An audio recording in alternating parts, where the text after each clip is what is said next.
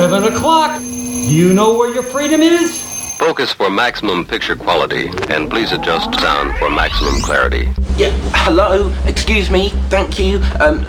Some attention, please. I've spent a great deal of time getting things ready for the show. No, keep going. Keep going. I'm kind of curious as to how this works. Turn of the Night with Kenny Pig. You know, I think it's going to do very well in the evening hours here. The greatest gift to mankind since Tutti Frutti ice cream. A viable and modern source for news and entertainment. Hey, gang, have I got an earful for you today? If you're listening to this, you are the resistance. My mind is aglow with whirling, transient loads of thought, careening through a cosmic vapor of invention. In your heart, you know he's right. And now, to the business at hand. We're all in this together. We got a show to do. Well, let's check it out. You can do it! Hi, everybody.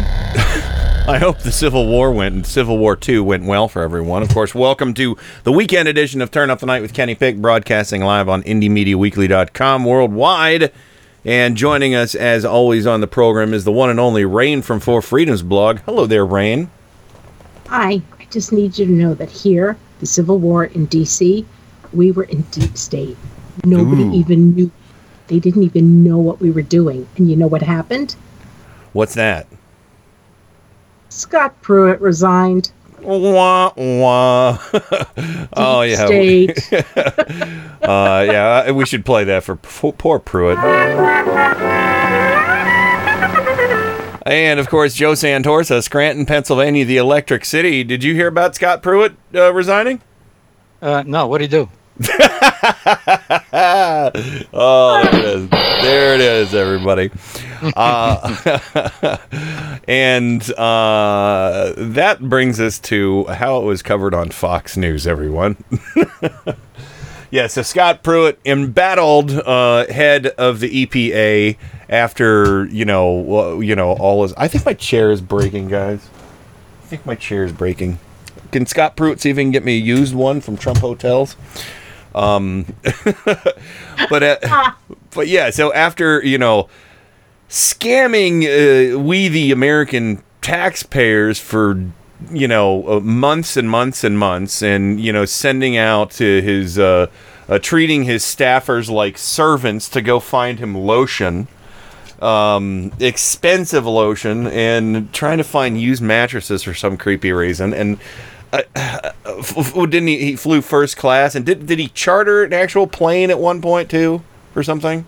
Yes. I mean, something like that. Mm-hmm. Yes. I mean, you didn't mention the phone booth, the bulletproof desk. What about the pants? What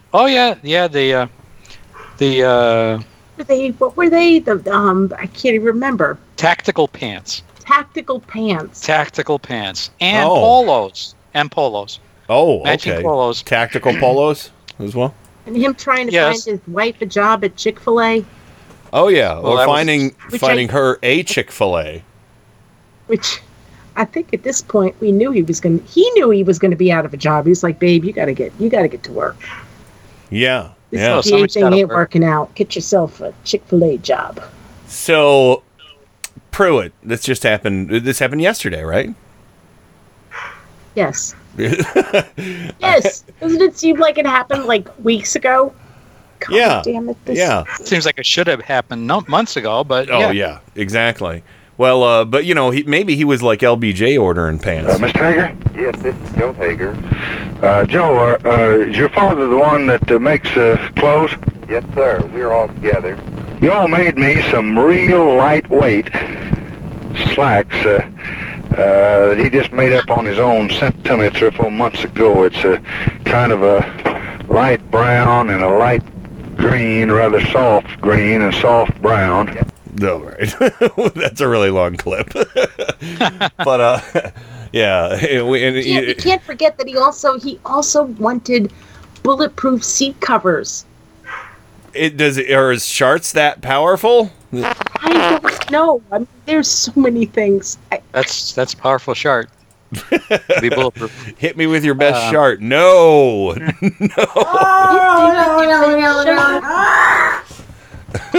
He also wanted them to put the sirens on to get him to his favorite restaurant. quicker. Yes. Yeah. Oh, 24/7 security. So now the that Pinkertons or something. Yeah. So now that we have all that information, and of course, of course, he needed the bulletproof seat covers to protect My bunghole. Sorry, LBJ, to do this, but you shouldn't have talked about pants in your bunghole. But yeah, so Pruitt, we've told you about all this stuff. You've heard about this stuff, in case you haven't, he's been a sleazeball. He's been a crooked criminal. In case you're a Fox News viewer, these are some things you should know. He was fleecing you. And just like all the other Trump cultists, he was just much more egregious about it. So this took Trace Gallagher on Fox News like quite a bit of surprise. I think Trace Gallagher is filling in for Shep Smith. But this is how he reported on it when the news broke. Oh my gosh. Sorry. How do you break news on Fox News? Oh my gosh. Yeah. Oh my gosh. Anyway, this is how it went down. Oh my gosh. Hold on, Henry. Thank you so much. We're getting some breaking news right now. Apparently, the EPA head Scott Pruitt has resigned. Trump just tweeted he is out. So that's all we have right now. We know, of course, that he's been embroiled in controversy for several months now about his expenses, about this condo that he rented in D.C. It was just about 4 days ago that someone walked up to him in a restaurant and said that he should resign. They challenged him. He actually got up and left that restaurant. And now the president has just tweeted seconds ago, we're still waiting for that tweet, that Scott Pruitt has, in fact, resigned, is the information we are getting. The pressure has been immense against him and for his handling of certain deals, as well as his handling of expenses. Scott Pruitt, the EPA chief, has now resigned. We are still waiting for more information about this. When we get it, we will bring it to you. And Joe, you had a comment on that part of it. More information? You need more information. Yeah. Shut up! You got everything you need. You've been living in. Oh my gosh. The last 6 months. Gee, more information. Yeah. I got some more information for you, Mr. Oh my gosh. Here it is.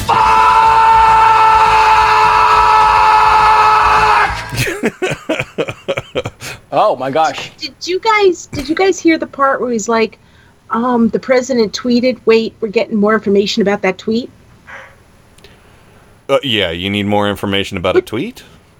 So no, he kind of made it sound like he saw a tweet from Donis, but it didn't happen yet.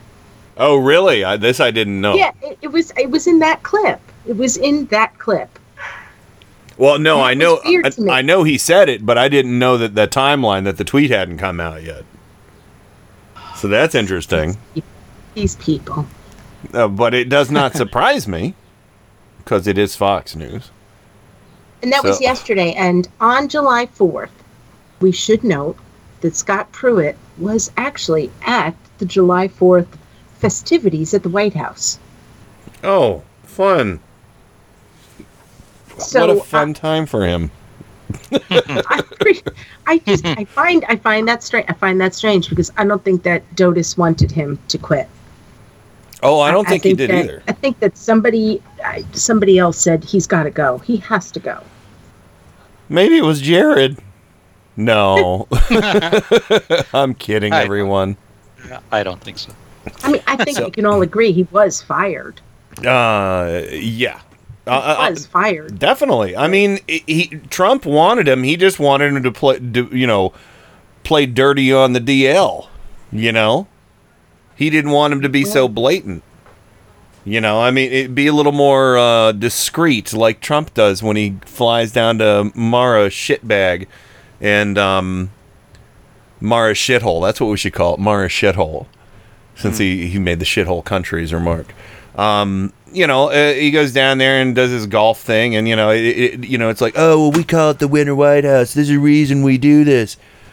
So even the Trump cult wasn't dumb enough to fall for what Pruitt was doing. You know?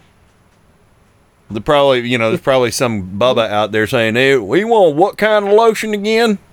I'll give him some bag balm. He comes to the farm. So. They got that. Say that stuff they use on the hooves of the horses really works well. Sure. I don't know what that's called, but I know bag balm. You use that on cow and goat udders. Yes. Keeps them nice and soft. Keeps them from cracking. So. They call it hoof balm. Yeah. He's gone. I want the rest of the media to cover the other cabinet members the way that they covered Scott Pruitt, because I don't think any of them are less corrupt than he is. No, and his replacement now is a coal lobbyist. Yeah, he's just as bad. How fucked up? I saw a tweet that said that they expect him to show some kind of integrity in the office, which means nothing to me except he's just not going to show his corruption so blatantly as Pruitt. No, he'll just have. You guys agree? No, I think he will show some integrity. I think he'll have his collection of integrity CDs, the old Cleveland hardcore band, and he'll show those to everybody and say, see, here's my integrity, and then he'll put it away in a drawer. Sorry, that's a dumb joke. Integrity was a hardcore band from Cleveland in the 80s. But yeah, no integrity. No integrity whatsoever. Yeah, he's a coal guy. I mean...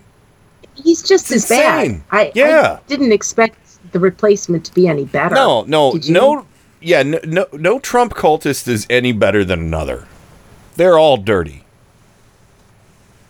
Can either of you think of anybody who Trump has appointed to a cabinet position or a staff level job or anything who isn't a dirtbag? Because I sure can't. Rasmussen. Rasmussen? The Mad Monk. Oh, a Rasputin. Rasmussen is the pollster. I was like, did he hire? That's what I meant. Yeah. The Rasputin poll. So, the Rasputin poll actually is a poll with a human head on it. So actually, I think of it that way. When I see Rasmussen says he has like a 60% approval rating, I think probably Rasputin thinks that, but not Rasmussen. Rasmussen, the Mad Monk. Mad Monk. That's funny. And we're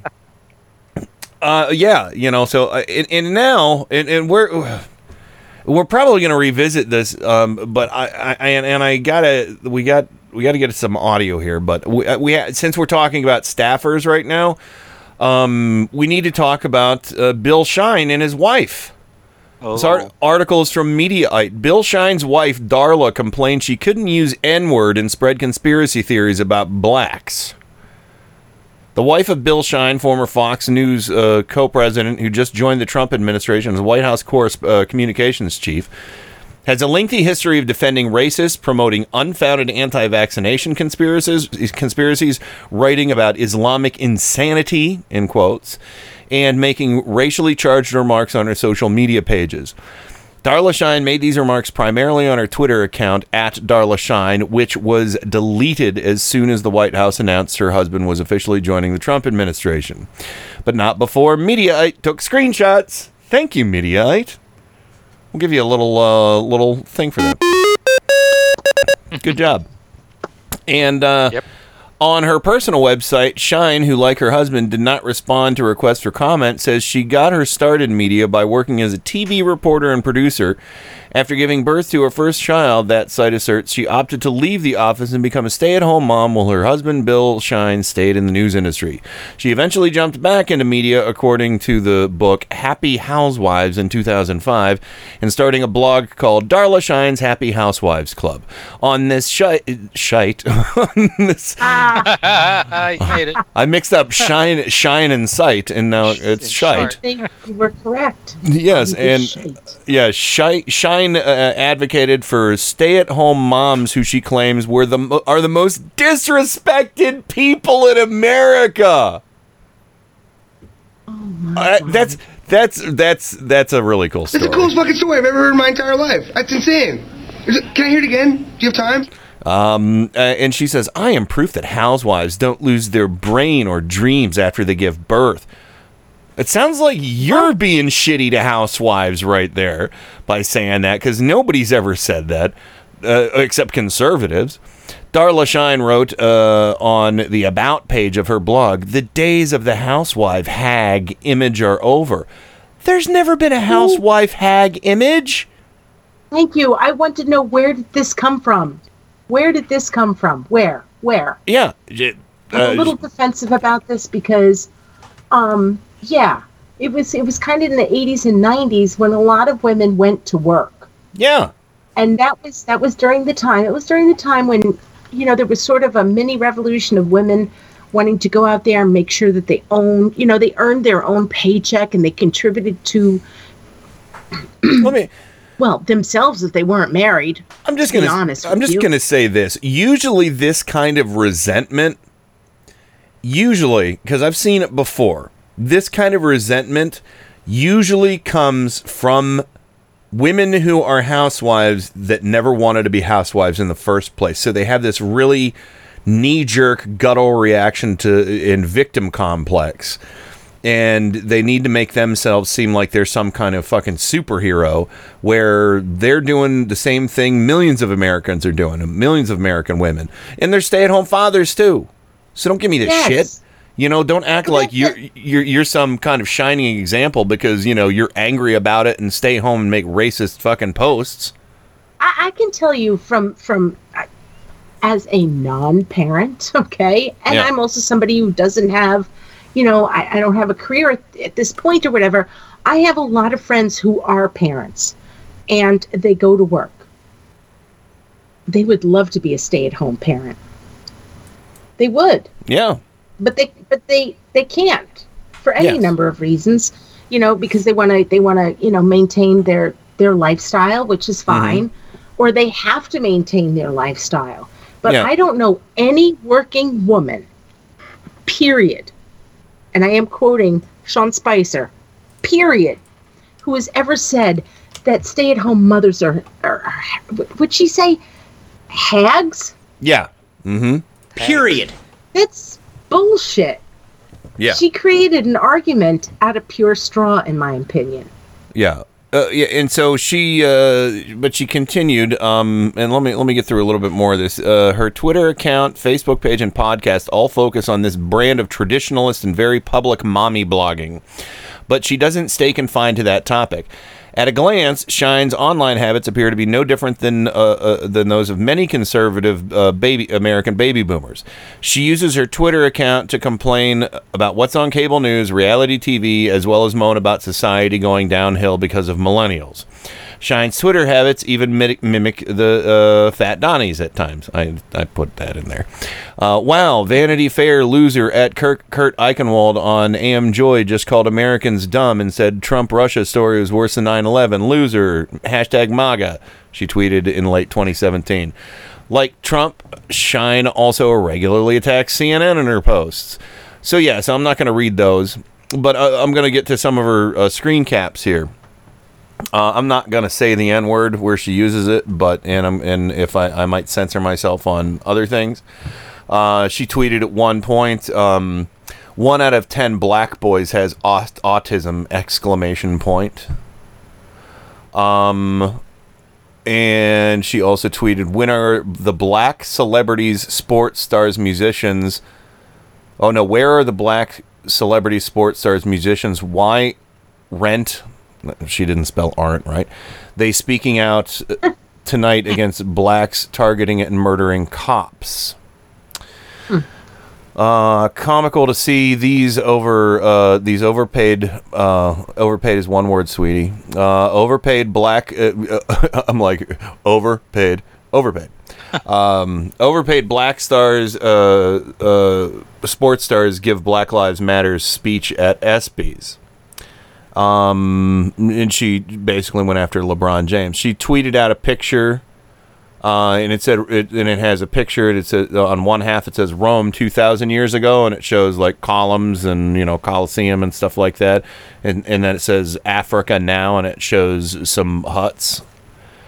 Yeah. You know what city fell? Rome. Yeah. If white chicks can't perm their hair, black chicks can't go blonde. White woman beat by black couple for being in the wrong neighborhood. Black teens kill white hubby, whereas Black Lives Matters. And then she says, just singing one of my jams, Gold Digger by Kanye West, when I realized if I sing along to the verse, broke N-word, I might be racist. She used the whole word. So you're racist. We've established that before we even got to this part, dear. So yeah, those were in there's a section here. This is a long article, everybody. There's a section where she's defending racists. And she says, yes, let's blame the Confederate flag instead of big pharma and psychiatric violence inducing drug Suboxone Dylan Roof was taking. What does that even mean?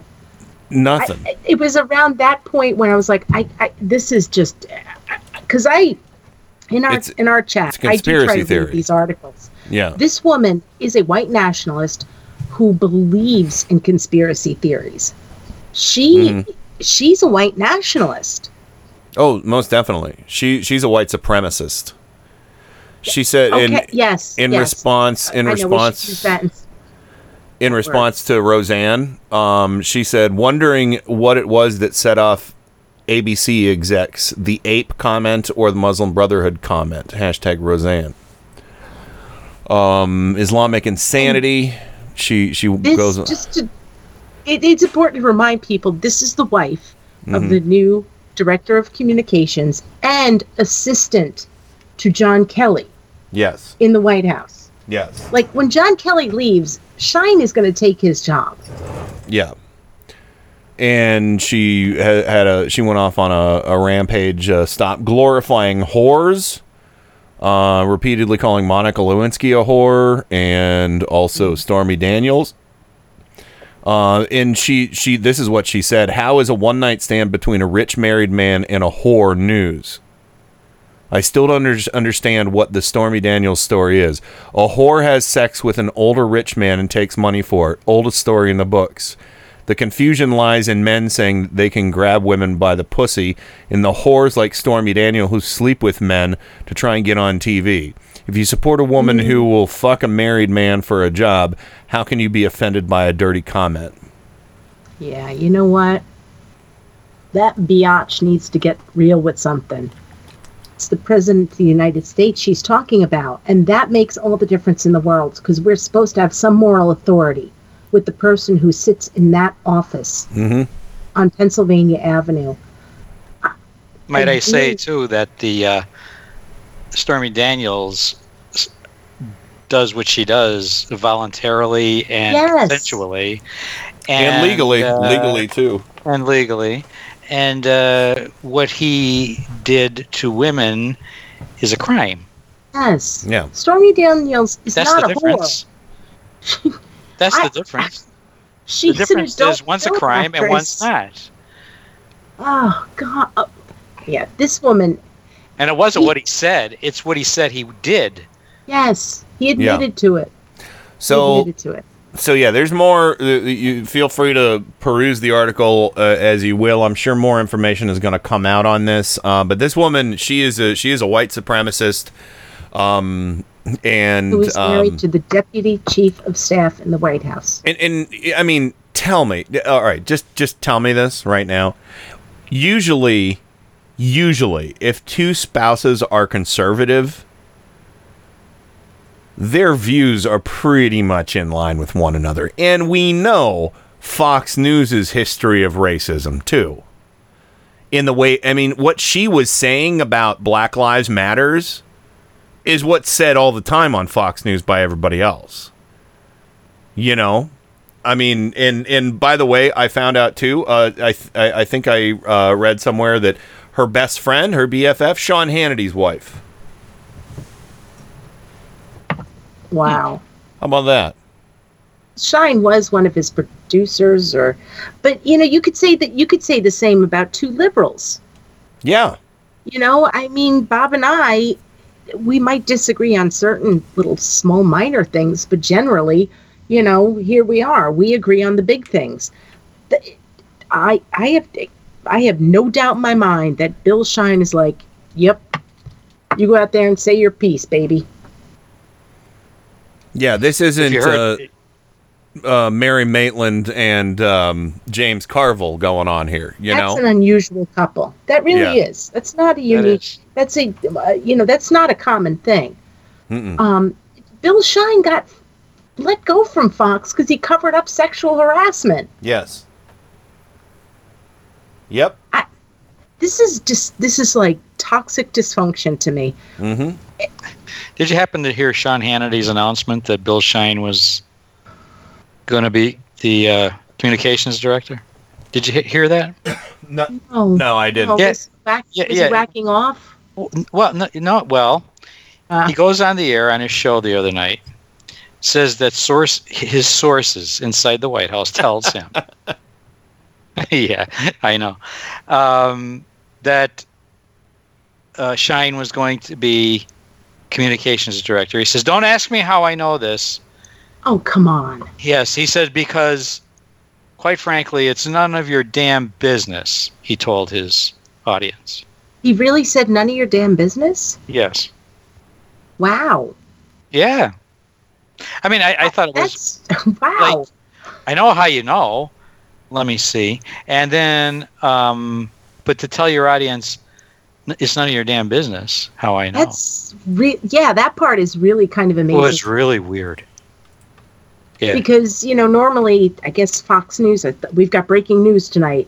Our sources tell us. Mm-hmm. My sources in the White House. Yeah, and, he should... he worships Mark Levin, so maybe he should take Mark Levin's advice. You should show respect to your audience. Yeah. Yeah. Yeah, he should. But he says it's none of your damn business. What a nice guy. I'm really surprised at that. I really am. I bet Hannity's fun at parties. So anyway, we're going to run to the break because we got... it is fun if you share Scott Pruitt's lotion. Oh, yeah, there you go. But yeah, we're gonna hit the break. And when we come back, as much as... I'm sure you probably don't want to hear it. We're going to listen to some of Trump from his white nationalist rally last night. And I'm telling you what, man. I'm telling you what. Sorry, I'm talking. I'm talking, and I'm trying to find a song. Here we go. Yeah, because it's summer and it's been crazy. Crazy Nights Last Summer by Hairwolf live at WRUW. So yeah, we're going to go ahead and run to the break, and we'll be right back. And of course, Bobber will be joining us in hour 3. But when we come back, you'll have some very short Trump clips, but we're going to have a lot of things to say about them. So here we go. Breaky wakey. We'll be right back right after this. Now that you've become acquainted with the enlightened Turn Up the Night with Kenny Pick system, in contrast to the outdated capitalistic way of life, you are now prepared for the next step of your indoctrination, which will be most difficult. Oh, this next song is sung by Rooney. It's called Sea Monkeys. No, it's not. No, it's called Crazy Nights Last Summer, and it's sung by me. It's sang by Rooney. Never mind. I can remember. We'll do it live. Too. Crazy Nights Last Summer.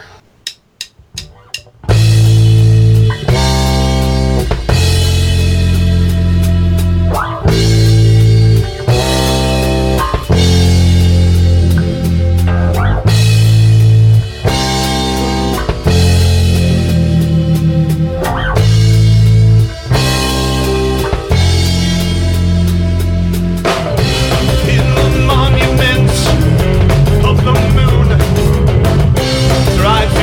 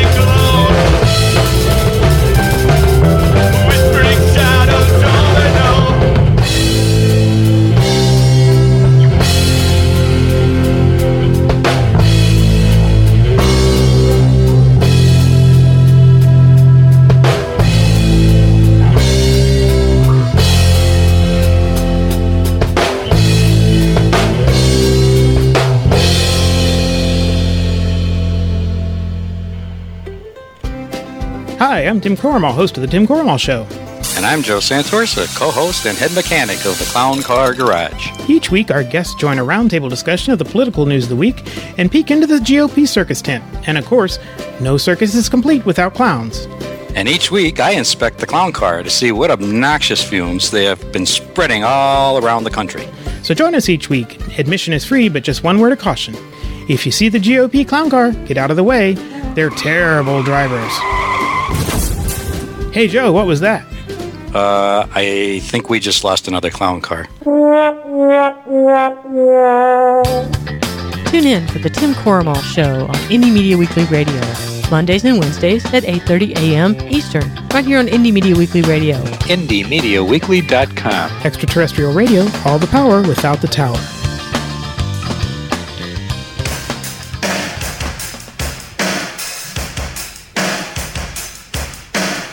Hey, this is Brad Friedman from BradBlog.com and the Bradcast, heard right here on Indie Media Weekly. Thanks for supporting truly independent media, right here on Indie Media Weekly.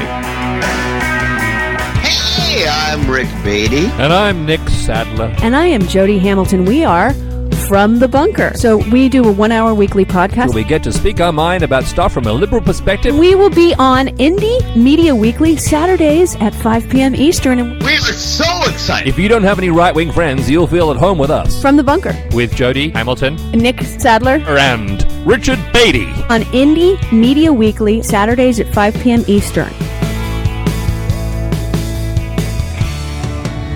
Get ready for the fastest 2 hours in radio. Listen to Paul's Memory Bank live every Monday from 8 to 10 p.m. Eastern, right here on Indie Media Weekly. Your DJ, Paul, will serve up a mix of classic rock, pop, and novelty music, all tied together with a weekly theme. That's Paul's Memory Bank, every Monday from 8 to 10 p.m. Eastern, exclusively on Indie Media Weekly. Extraterrestrial radio, all the power without the tower.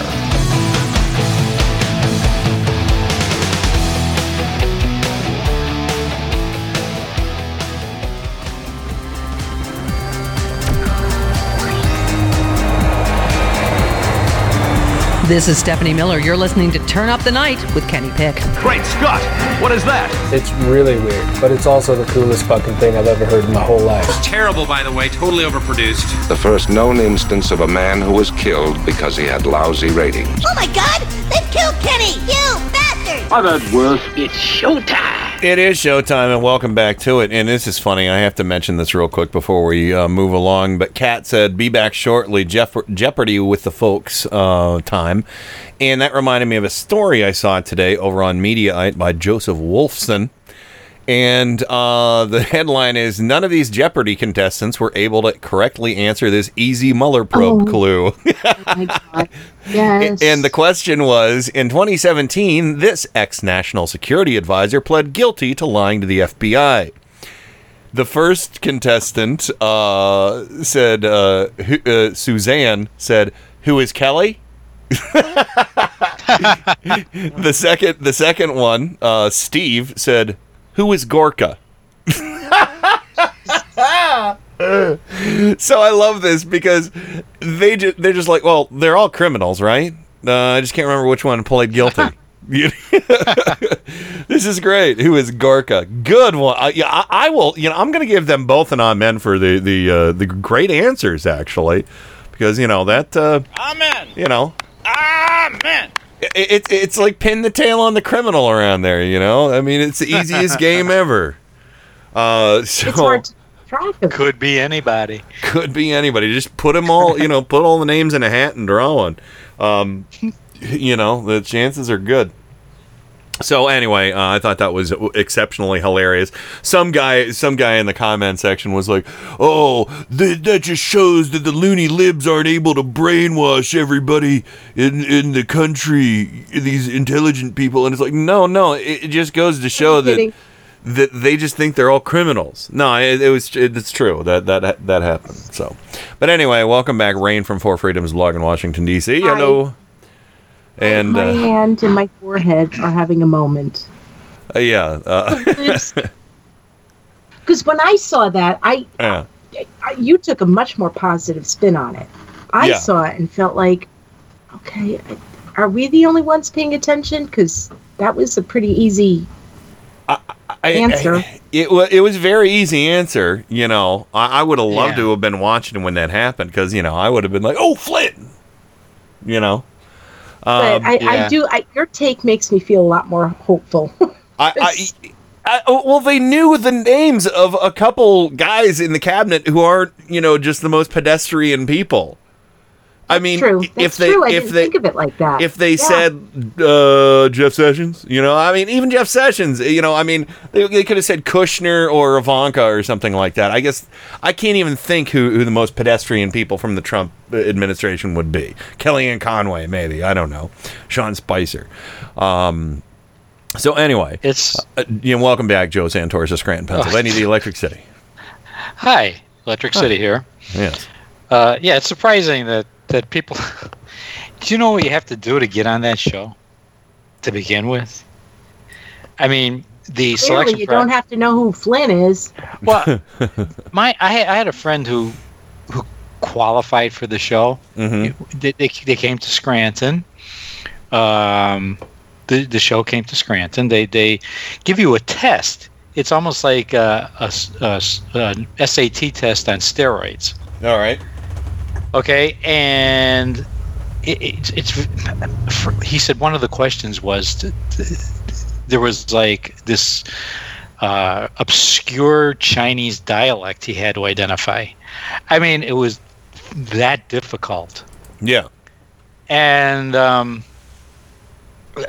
guess what I'm getting at is how the hell do you pass a test? I know these people have to pass this test, and then they go to another round of tests in New York. How the hell do they get through that? And what my friend described was a brutal, testing, and not know who Mike Flynn is. Oh my gosh. When you know. Yeah, when you know like some obscure dialect of Mandarin, you know. Yeah. Maybe it was pressure. I mean, you know, you're on national TV. It could be pressure. But you know, that's one of the tests. That's one of the tests that you take this written test to begin with to be screened, okay? And you have to be almost a genius to pass it. And then you pass it, and then they give you this test live in a studio in front of an audience. I'm telling you. I think my theory on this is the best because I think that these are smart people and they're just like, and they probably check out on a lot of it because they just are like, I'm not paying attention to these crooks. Yeah, I gotta say, I did not look at it the way Kenny was looking at it, Joe, but the fact that they mentioned Gorka. Yeah. I did not look at it from that point of view. I mean, I originally was like, oh, come on, man. Aren't you paying attention to anything? But I didn't think about the Gorka aspect. So. Bunch of evil white dudes, you know? Yeah, they must be paying attention to something if they knew Gorka. Oh, yeah. I mean, Flynn's a much higher profile than Gorka. Mm-hmm. I agree. So anyway, we gotta move along here. But yes, oh my gosh, they should have known that. Oh my gosh. So, but the buzzer ran out for the third person, and he said,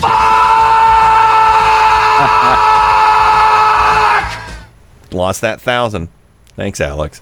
So here we go. This is Trump from his latest Klan rally last night. Where was he last night? Was it Montana? Something like that? Montana. So this is he decided to he's slamming the elderly and infirmed now, everybody, and people in his own party, you know, not just John McCain anymore. Of course, he did trash John McCain last night. I didn't get that audio, but we don't need to hear him do that again. But he went after George H.W. Bush's 1,000 points of light, which, don't get me wrong, I'm no defender of George H.W. Bush. I think he was a terrible fucking president, and there's a reason why he only served one term.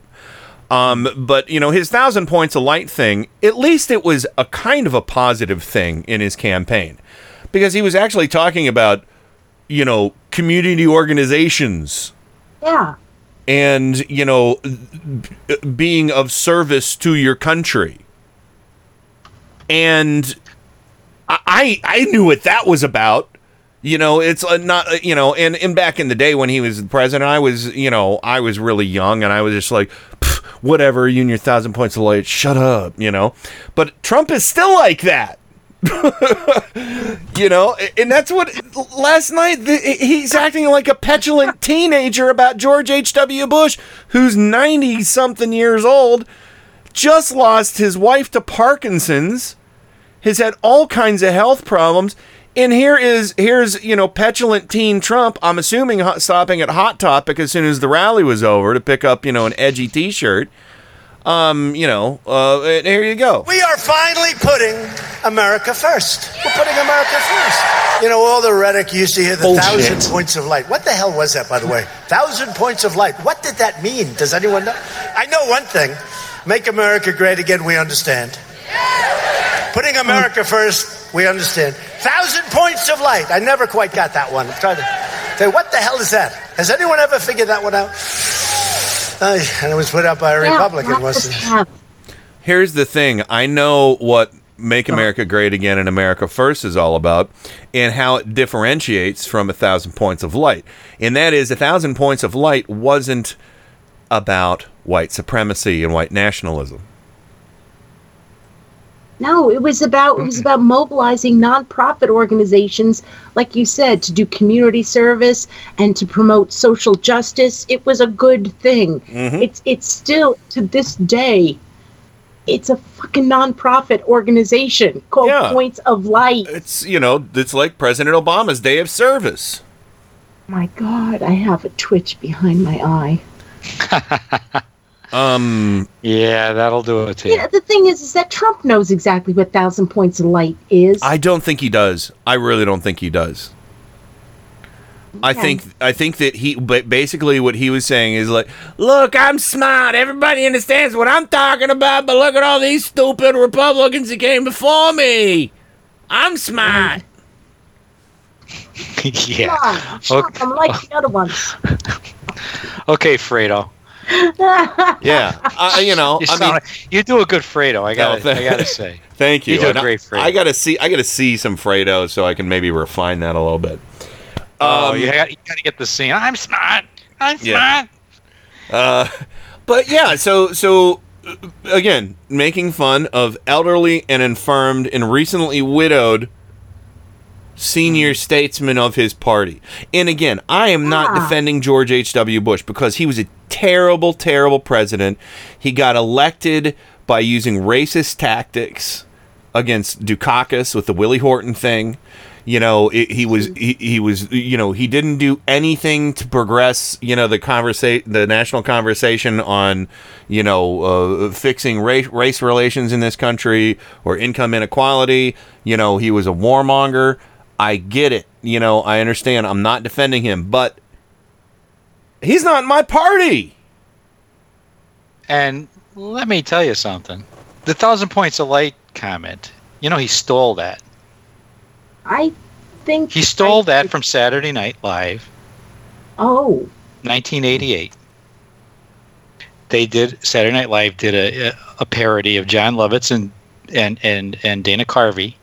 Mm-hmm. Playing H.W. Bush and John Lovitz playing Dukakis, and there was one point in the skit when Carvey goes off on a 1,000 Points of Light and everything, and John Lovitz just turns to the camera and says, "What the hell is he talking about? How could I be losing to this guy?" Oh, okay. Yeah, so Trump even stole that whole.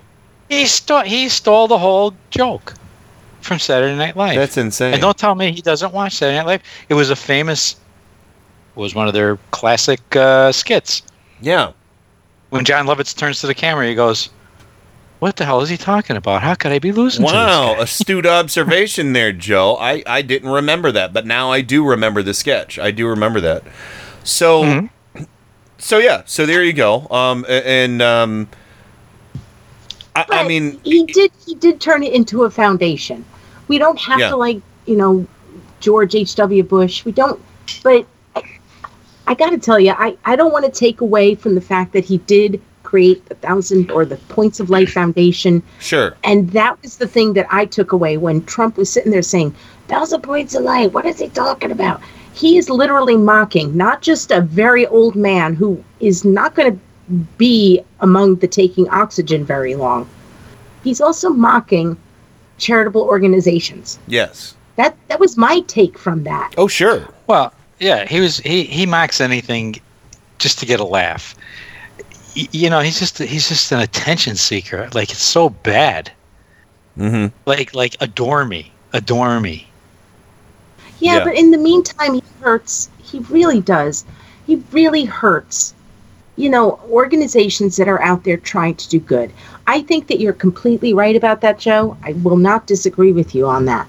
But, you know, all of the people that were at that rally last night that have the internet, you know, that might have broadband and don't have to dial up, they probably went home either last night or this morning. Were like, I'm going to look up points of light. And they're going to villainize it. Yeah. They're going to, you know, they're going to... Don't do a Google search. So, you know, I really do get what you're saying, but I think the thing that I'm trying to say to the larger issue is that his supporters will now villainize really good organizations. Yes, who are trying absolutely. to help make the world a better place. Absolutely. That's what white nationalists do. White supremacists. So anyway, we got to get to the next one because we still have two more. This is the next one. Sweating to the oldies, trashing Elizabeth Warren, and now has and also takes a swipe at a movement that stemmed largely from his horrible behavior towards women. They always want me to apologize for saying it. Let's say I'm debating Pocahontas, right? I promise you I'll do this. I will take, you know those little kits they sell on television for $2? Learn your heritage. $2. We will take that little kit and say, but we have to do it gently. Because we're in the Me Too generation, so we have to be very gentle. And we will very gently take that kit and we will slowly toss it, hoping it doesn't hit her and injure her arm. Do you hear the people cackling in the background about the Me Too generation? It's not a generation, it's generations of women who are finally confident to tell their stories about sexual abuse, about mental abuse, about physical abuse. And guess what? Trump is, Trump and Harvey Weinstein, you're the fucking poster boys that caused this movement to start up. Mm-hmm. Exactly. You're fucking public enemy number one, right next to Weinstein. Fucking dirtbag, and you're gonna make jokes about it. Mm-hmm. He didn't just make a joke about it, though. He also took advantage of a sitting senator. Yeah, I'm so angry. I'm so angry about this. This one, I'm really angry about. I am too, because the whole thing about her heritage and whatnot. That's her fucking business, and she didn't use that whole application thing or whatever for any kind of benefit whatsoever. And and much like her, I still haven't. I've never done the DNA thing, but you know what? I don't know if it's true or not. Kenny Pick Sr. is pretty confident on it, but I've been told my entire life that I'm part Cherokee. But I don't know that for sure yet. And there's nothing wrong with that. No. The aside from him going after Senator Warren, the bigger issue to me, and there is a bigger issue to me about this. He went after a sitting senator's DNA. And the invisible thing that he was trying to tell those people there was her genetics aren't pure enough. Yeah. I didn't heard see anybody else say that, but that was my takeaway from it. Where she said that, she might be part Native American, and I think she might have walked it back, and it doesn't matter. It doesn't matter if she is or if she is not. What he is saying is that her genetics are not pure enough for him or for the Make America Great movement. And that, to me, is really disturbing. And not just that, but he totally diminished every victim in the Me Too movement by implying, by saying, because Elizabeth Warren is a supporter of Me Too, but she has never said that she has been a victim of abuse. She's a supporter in by saying, oh, if you toss a little cardboard box at somebody's arm, that's the same exact thing as, oh, I don't know, raping a woman. His physicality when he said toss, I'm sure that a lot of our viewers saw it. He did an underarm toss. Yeah. And it looked really offensive to me. So, yeah, there's the Me Too. There is so much about this that I just found so disturbing. Really disturbing. Like in the inherent racism of the Pocahontas remark. Which we know. He's done that, right? He did it in front of Native Americans. Yeah. This seemed to me, last night, it took his racism and his sexism and his, I want only the purest of the pure to support me to a whole new level. That was my take. Yeah. Well, I have a different take. If I'm Elizabeth Warren, I'll agree to take a DNA test after he releases all his tax returns up to and including last year's. That's a good trade-off. I say amen to that, Joe. Amen. Nice. Amen. So, and I know that's a lot to unpack, and we can talk about it. We can talk about all this throughout the night as the topics are broached, and we'll revisit it from time to time because we need to start compiling this stuff. And I'm telling you what, as this audio, I'm just gonna put it out there. I'm gonna go to different Democratic websites, fundraising people who, make commercials, whatever. I'll say, look, if you're going to make radio commercials, I will give you access to my archive of audio clips and you can do with them as you see fit, and I'll label them and date them better than, they ever have. If you need help with research, I'll do it for free. But this next one, unfucking believable. Trump is heading to Russia soon to have a one-on-one. I'm assuming the only other person in the room will be an interpreter, unless Vlad wants to bust out his little baby talk so he can sing Blueberry Hill. Yeah, maybe they're just going to serenade each other.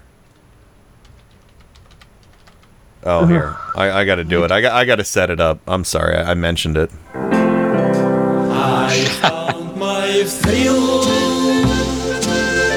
on Blueberry Hill. On Blueberry Hill. Can't do it. All right. Can't do it. Thanks, Rudy. Can't do it. Well, as Malcolm Nance said. Oh, I got the Malcolm Nance. I got the Malcolm Nance. Oh, okay. So don't you worry. Thank you. But yeah, so here is we might be able to get to that before the break too. But yeah, this is what he said. President Putin is KGB and this and that. You know what? Putin's fine. He's fine. We're all fine. We're people. We're all fine. We're all people. Just dismiss the fact that Putin is KGB. Well, here let's get to the Malcolm Nance stuff because I think we have just enough time to play them. He's KGB. Ali Velshi has had Malcolm Nance on his show today to discuss that statement by Trump that says, "Oh, he's fine. We're all fine. We're just people." He does not seem to be heading into this meeting with the seriousness that a lot of people think it deserves. No, he's sort of has this Chamberlain-esque attitudes towards Russia where he's just going to lay down. I mean, we already know that based on his past statements. And he's correct. He has been preparing his entire life for this.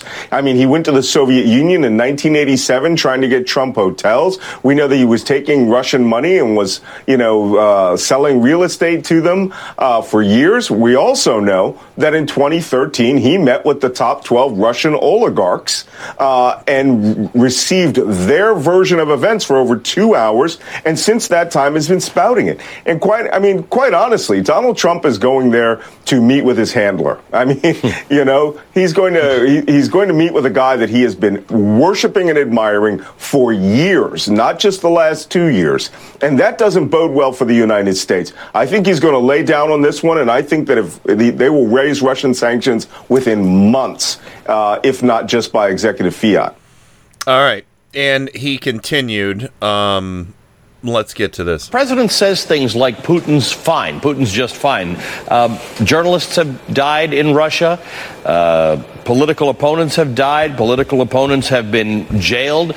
George Will has written a column about this summit, and he said if Trump's summit with Kim could foretell catastrophe with Putin, he said if he does as badly in his July 16th meeting with Vladimir Putin in Finland as he did with Kim Jong-un in Singapore, the consequences could be catastrophic. It is kind of remarkable. The president continues to downplay not just the effect that Russia has had in interference in other elections, but the idea that Vladimir Putin's okay and he's a good guy to befriend.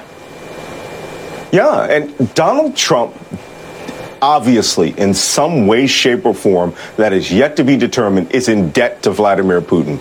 Today, he normalized the KGB.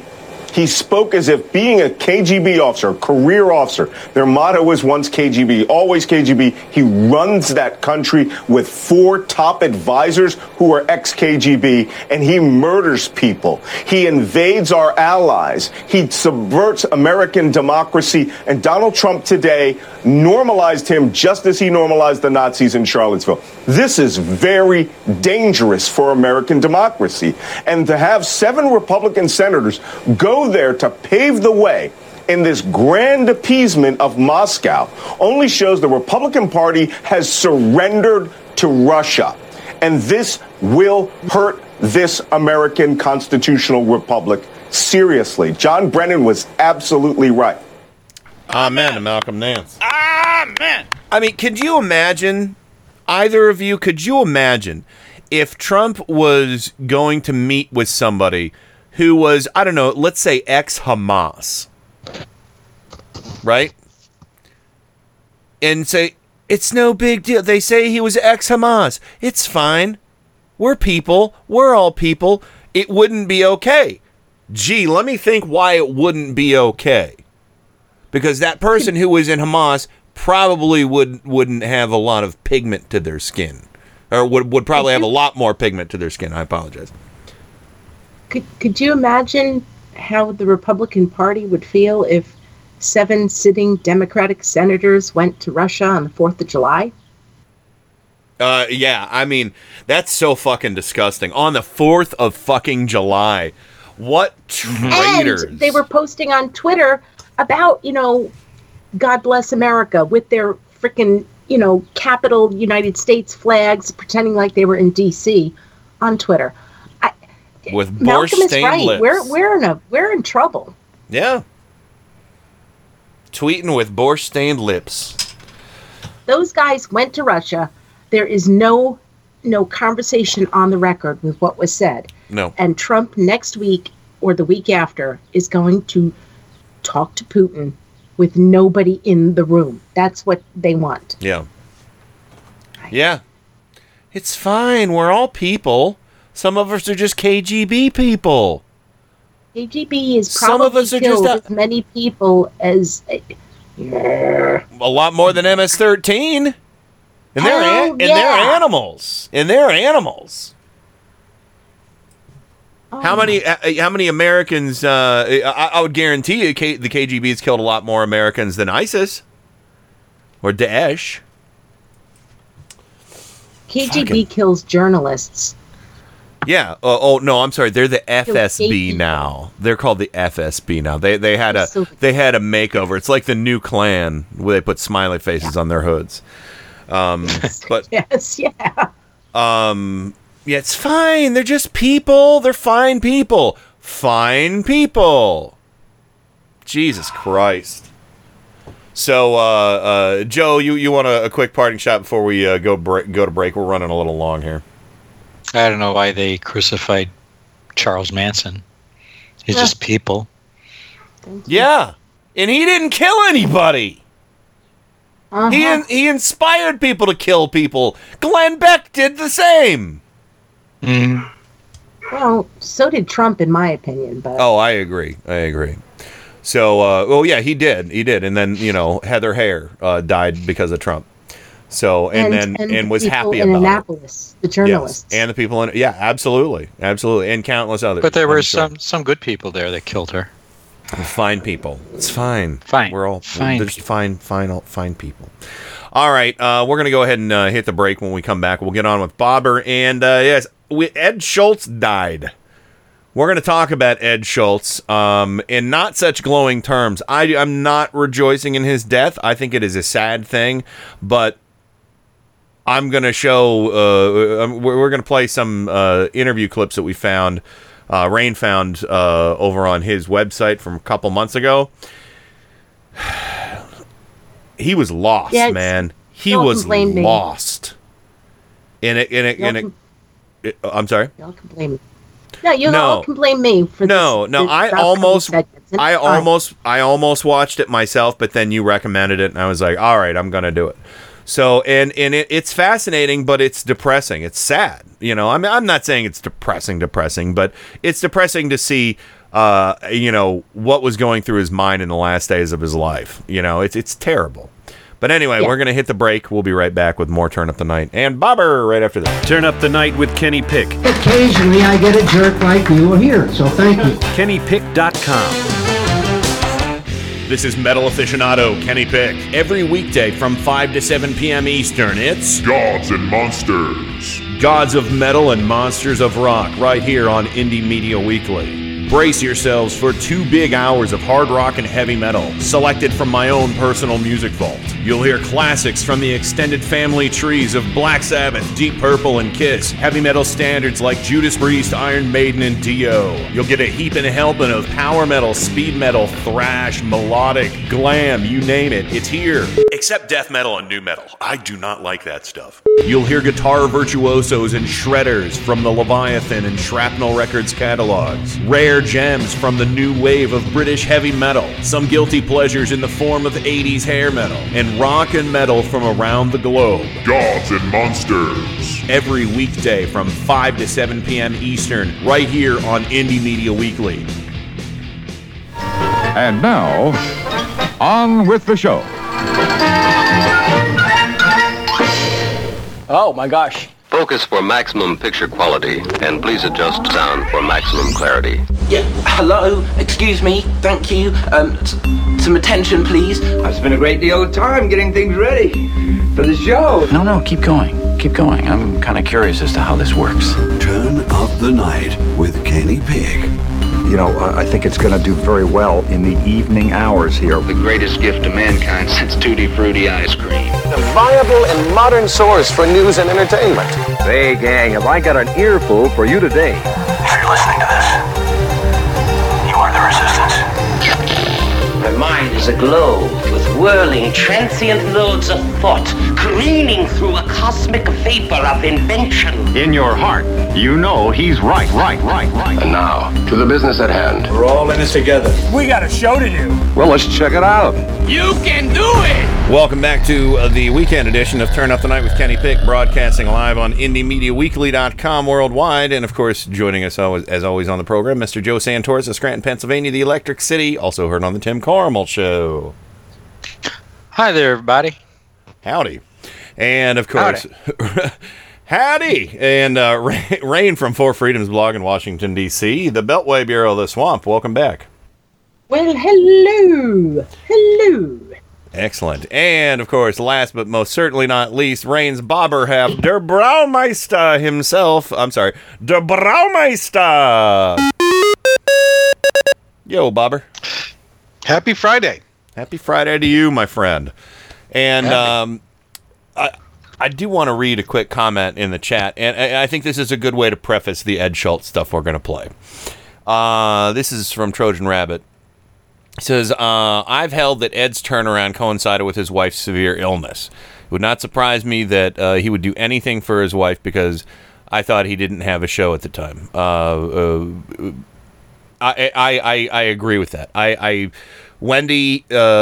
met Ed and Wendy on 2 separate occasions, both through WVKO events, once before I had a show on VKO, and then once when I had a show on VKO.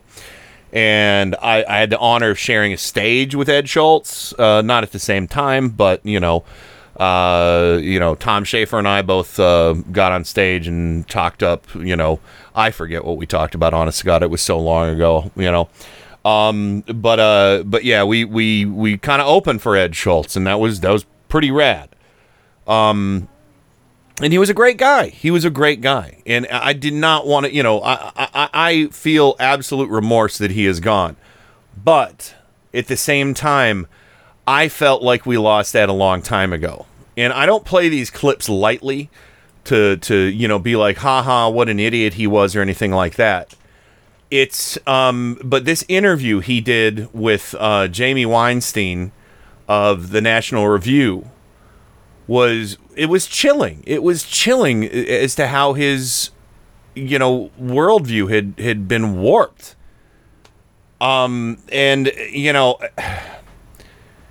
If I can just jump in. Go ahead. Because I saw that comment from Rabbit as well, and I don't disagree with that.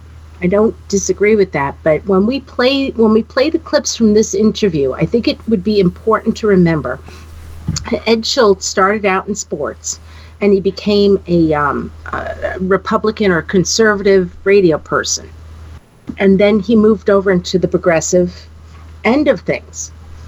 And what we're going to hear, I'm pretty sure what we're going to hear is not that he went back to being a conservative or a Republican. It was something different. And I think, in my opinion, I think this is really important.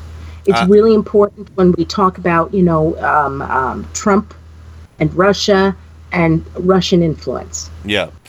So this is the first clip, and he's asked again by Jamie Weinstein. I don't know how to say his last name, Weinstein, from National Review. This is what he said about the Russian invasion of Crimea. It's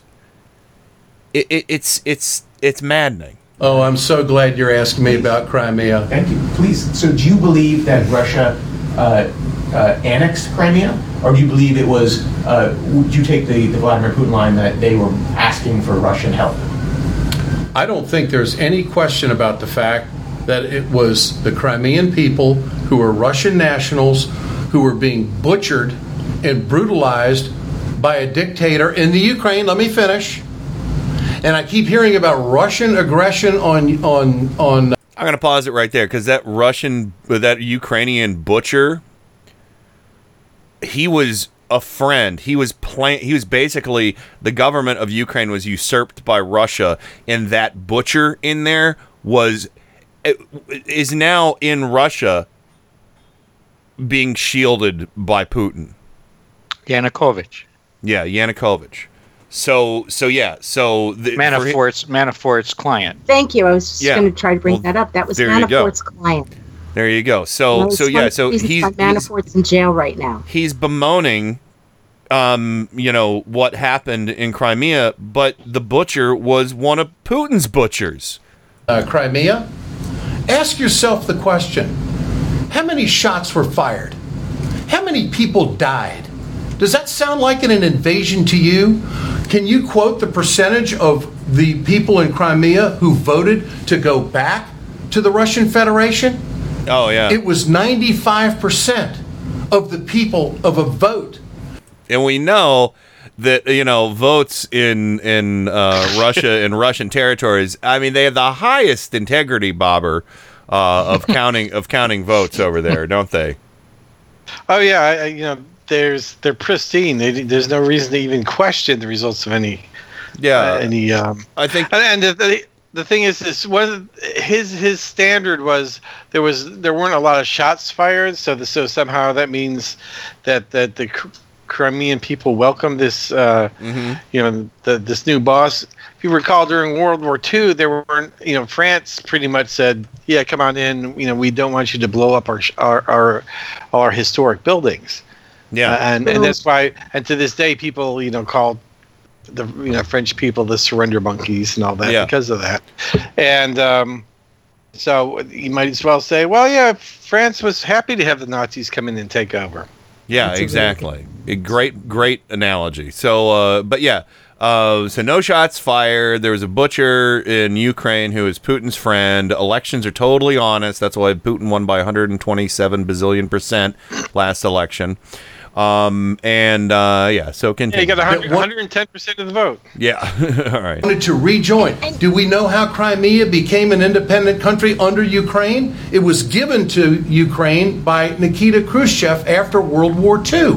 Why don't I hear this in the mainstream media? Why do I always hear United States senators tell me that this is Russian aggression and he invaded Crimea?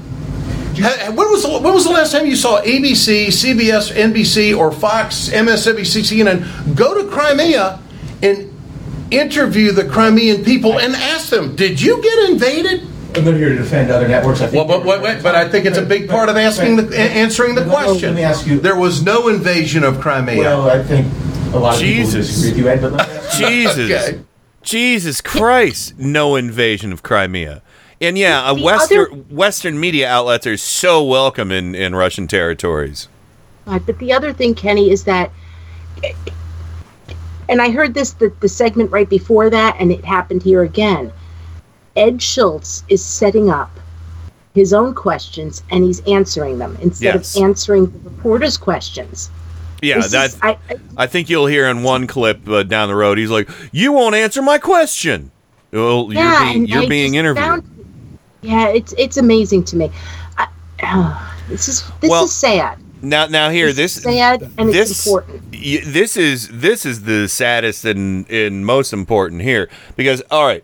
So you think, Joe, if Ed Schultz had such a profound and deeply held opinion about what happened in Crimea, most certainly he has looked into the atrocities that Russia has committed against their own people under Putin's watch, right? Certainly he has an opinion. Certainly he would have an opinion on that. Come on, Joe, have a little more faith. Here's that one about Crimea was a minute and 40 seconds. This one about Putin being a butcher is 24 seconds. Did I answer your Crimea question? Well, I think it is what I thought you would answer it as, but yes, you did answer it. Well, how many shots were fired? What does that matter? How many people died? It was an independent country that Russia came in and helped take over. No, Russia came in and made sure that Russian nationals were not getting brutalized. Let me ask you a question. And I think the American people need to, as a trial attorney. Let's continue. All right. Okay, I'm sorry. That wasn't the clip I thought it was, but that was the follow-up. So there you go, Rain. There was the let me ask you a question. No. We're going to continue with the interview. Okay. Is Ed Schultz saying that he was a trial attorney, or was the reporter a trial attorney? I have no idea. So it's got to be the reporter. I mean, I don't remember. I remember Ed Schultz being a lawyer or even claiming to be a lawyer. Yeah. Well, I know it's minor on the bigger scale of things, but it's these little details that I find amazing. Yeah. Well, this is really getting quite defensive. Yeah. This is, and so okay. So he has such a deeply held opinion there, and this is the clip I was talking about. But 50 seconds. He talks for less than half the time that he espoused about Crimea and no invasion, and but anyway, this is how he addresses criticism of Putin. Facts that Putin's opponents are killed on a regular basis in the press, political opponents, spies, you name it. Anybody. Hey, nobody ever mentions gassing the theater and gassing and killing, I don't even know how many Russian citizens. But here you go. Do you find it odd? I mean, I know that you say, Russia's a superpower like the United States, which it does bad things just like the United States does. But there are opposition figures in Russia who have died. It looks like they perhaps were murdered. Many people believe Vladimir Putin was likely behind it. Do you I don't know anything. I don't know anything about that. Really? How would I know anything about that? I don't live in Russia. I don't cover Russia. I cover the news here in America. But you were saying that you believe the media in Russia is just as... I don't work for the media. I can tell you about my experience. You work for the Kremlin. I can tell you about RT America. That's what I can talk to you about. I can't speak for anybody else's job. I can't speak for... But I take offense when we're told that we're propaganda. I'm right. No, you're not right. You're not right. You never were right on this network, man. But seriously, I can't talk. I don't know. I don't live in Russia. Well, you sure as hell can tell us what the score is in Crimea, but you can't fucking. About Putin. But you bring up Putin, and I don't know anything about that. Kenny, Joe, and Bob. Before this interview, this government under this administration told RT you need to register as a foreign lobbyist. And that was before this interview, which was in April. Okay. I just wanted to point that out. It's Sorry really for interrupting everybody. No, it's fine. It's really important. I was looking to see what we have left here. There's one that I'm going to skip over because it's more about the... he went on. I have another 2-minute clip to where he defends Russia against the invading Crimea. And I'm not going to play that. I'm not going to play that because I think the other clips are more important. I don't want to, give a platform to that. Because we know what happened. Our intelligence knows what happened. The KGB, FSB, what have you, is lying about it. Russian propaganda. Yes, sorry, Ed, you didn't like it when people called RT propaganda. Well, you just spew the propaganda of the Russian government there. And then you refuse to address the criticisms of Putin. It seemed who doesn't believe that Putin and his enforcement squad aren't taking out any opposition, loose ends, that might be talking. Anything. I mean, dying of poisoning is like dying of natural causes in Russia. Mm-hmm. Yeah. And Ed's like, oh well, I don't know anything about that. Come on, of course he does. Well, and here's Schultz is smarter than this. This is the part that still kind of makes me really sad. Either he's an idiot or he's just being purposely. Disingenuous, or purposely, what's the word I'm looking for? Obtuse. Yes. He's being purposely obtuse about this. Yeah. I still believe he is smarter than this, and this is where I'm just baffled. I used to have always remain baffled. I used to have audio of him calling, Vladimir Putin Pooty Poot on his MSNBC show. Totally going after him. But listen to this one, Joe. This is Jamie Weinstein. He confronts him on this. He's like, well, you won't take positions against, he's like, why won't you take positions against Russia? You understand why people do wonder why, when you've come to RT, that you've taken what seems like a very robust position defending what many people see as an unsavory government. I mean, you say you don't have opinion, but then when it comes to something about Russia, you have a strong opinion. Well, I'm not doing the newscast right now. What? I'm not doing the newscast right now. I mean, I tried to give you an example. You interrupted me respectfully. I'm not doing the news right now. What does that mean? It doesn't mean anything. It means he's just finding a way to be, like you said, obtuse and not answer the question. You know, because he's like, oh, I tried to tell you, and you interrupted me. He talked about Crimea probably about a good 6 or 7 minutes in defending Russia against the invasion. Insane. All of this blows me away, and I don't know which clips you got, Kenny, and it's okay. Not that I'm giving you permission or anything, but but in the beginning of this interview, he literally said, I have more journalistic freedom at RT than I ever had at MSNBC. I didn't get that. I pretty much stuck to the back end of the interview, but that's that's nuts. I was really, I don't want to say literally, because if I said literally blown away, I wouldn't be here, right?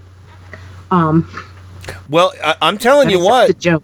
It is. He had more journalistic opportunities. He said he had more freedom working with RT than he ever had at MSNBC. Which is nonsense. You know what he had more of? Rubles. That's what he had more of. They probably paid him hand over fist to flip on America. And these last 2 clips are all the evidence you need. And I hate this. I hate this. I want to get Joe's take on this next clip. This is before the big shocker for the end. But Joe, listen to this. Listen to his rationale as to why America and Russia should get along. You see these countries as different entities. You see them having different moral purposes. But it seems like you think no. America, I see two. Here's what I say. As the same as in many respects, I do. In many respects, I do. Isn't it amazing that 2 Christian countries can't get along? Do you think America is a Christian country? I do. I think we were founded on Christian Judeo principles. Absolutely. And I believe that Christianity is the prevailing faith in America. I also feel like there are more senators and representatives that are aligned with the Christian faith. No shit. And I mean, I believe that we are a Christian nation. Do you think you have no, wait a minute. Let me say this. Let me point this out. We have no territorial issues with Russia. We have no natural resource issues with Russia. Oh, that's bullshit. We have no immigration issues with Russia. We have fewer issues with Russia than any of the other superpowers. Why can't we get along? Fair question? No. That's a pretty good journalistic question. No, it's a horrible fucking question. It's a horrible fucking answer. Yeah, it's a but I mean, Joe, we're both Christian nations. Well, riddle me this. In 1980s, Russia invaded with bullets Afghanistan. Yes. And the United States took the part in the side of the Mujahideen, correct? Yes. Who later became Al Qaeda. Yes. Dun dun dun. Whose offshoot became ISIS. Say what? So the number one enemy in this country the last 15 years has been Al Qaeda and ISIS. Yeah. And so, riddle me this, Ed. How the hell is it that the Christian nation Russia caused and created our most mortal enemy to date, the only enemy that attacked us on U.S. soil? Yep. Al Qaeda, and it is a direct product of your invasion of Afghanistan. And I want to dovetail off that real quick, and Rain, I'll let you talk in a second. But and not only that, but Iran is a big sponsor of these terrorist groups, which that's what Republicans are always telling us, and I believe that 100%. And guess who sells Iran weapons? Russia. Oh, there I you thought go. it was France. Oh yeah, it's France. They sold him some paintings and cheese. So. No, I was busy raising my hand when I heard that Ed Schultz was saying that we're both Christian nations. Horse shit. Let me tell you something. Christianity was against the law until after Glasnost. Okay. Somebody else, come on, man. Back No, you're right. guys. You're right. Russia, Soviet the USSR Union. was not a Christian nation. I know. Growing up in the '60s, in grade school, in sister school, as we call it, every day, every morning after the Pledge of Allegiance, we prayed for the conversion of Russia. Yeah. So now suddenly, Russia's like, hey, we got some churches, which is still bullshit because it's Putin who is sanctioning churches to be allowed. And Putin is the one who's actually recognizing churches on his own volition in that country. The void that fed the brutality that stemmed from the USSR version of communism, when that brutality of communism went away, there was a void and a need for more brutality, and that's how the Orthodox Church came to rise to power. And Putin has given, and we've talked about this on the show before, but yeah, it's basically like when a non-smoker, like somebody who used to be a smoker and then they quit. And then what do they do, to fill the void? No, I'm not even going to say that. I'm going to say former drug users, a lot of people that use hard drugs, or former, alcoholics, stuff like that. They'll get so much more intense with whatever they're into after they quit doing that one thing.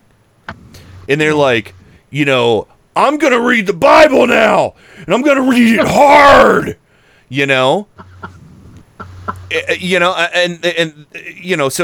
was like that. It was like that, communism was their alcohol, and then the Bible was their crutch afterwards, and you still have all these old people pining for the days of communism in Russia, but it's weird. It's really weird. But the one thing, I'm really disappointed in Big Ed. I'm just.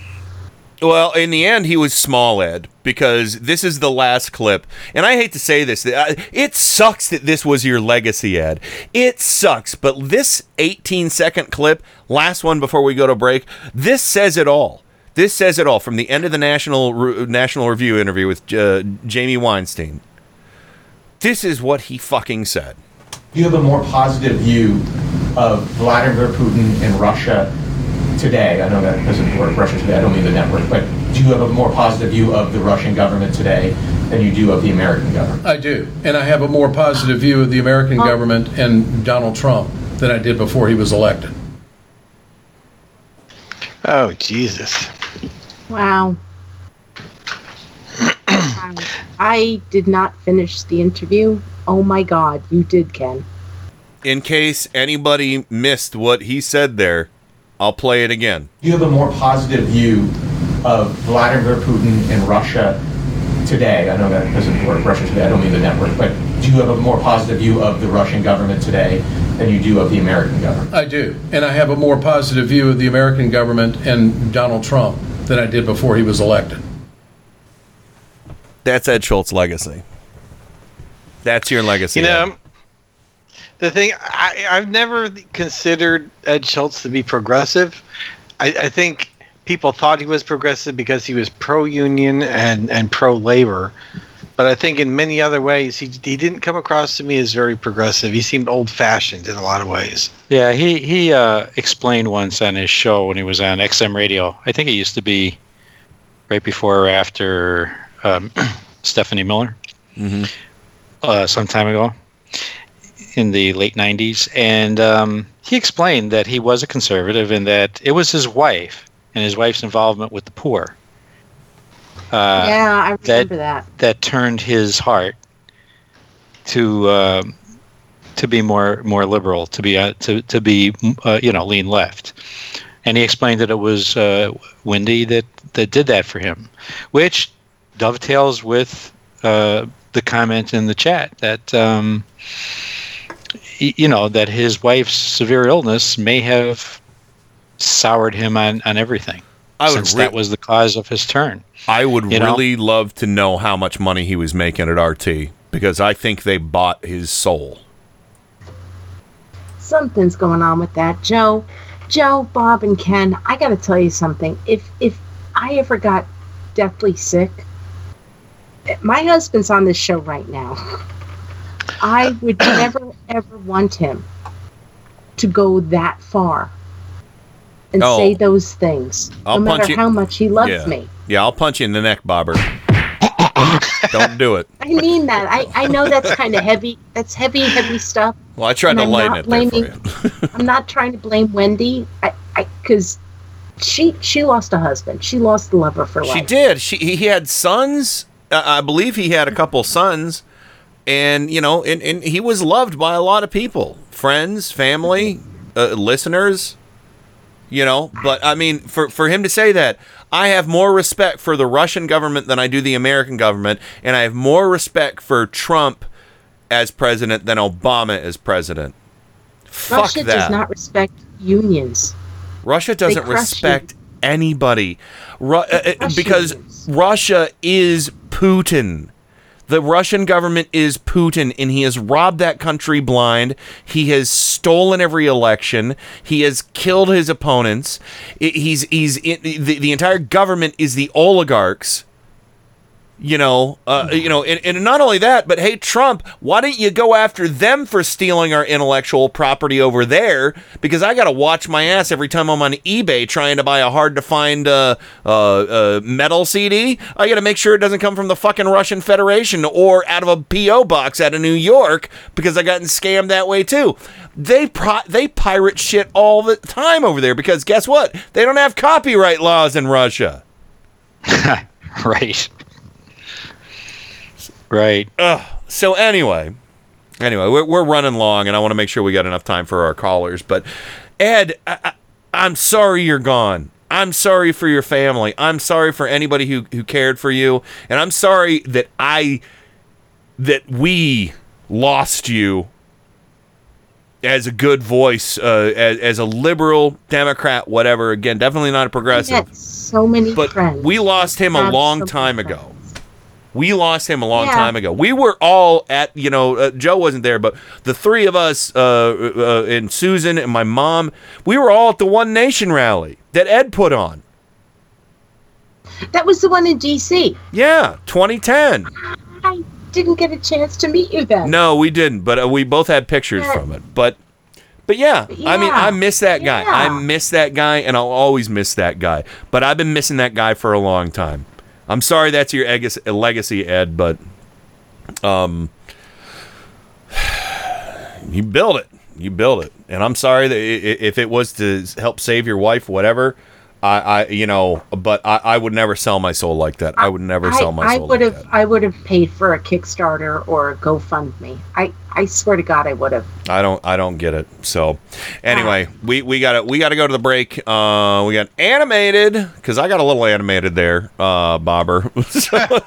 Animated by Bobber. We haven't heard this one in a while. We're gonna go to the break. When we come back, we'll do real quick name calling and let us know if you have any birthdays and or anniversaries, and we'll come back and take a couple calls. We'll be right back after this.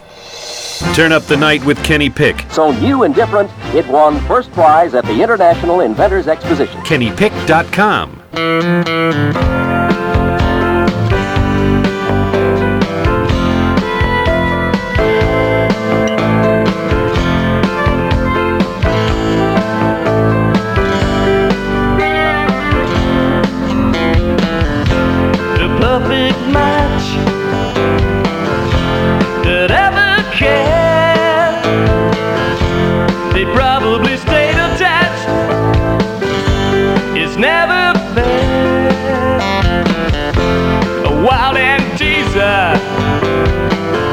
with a private son.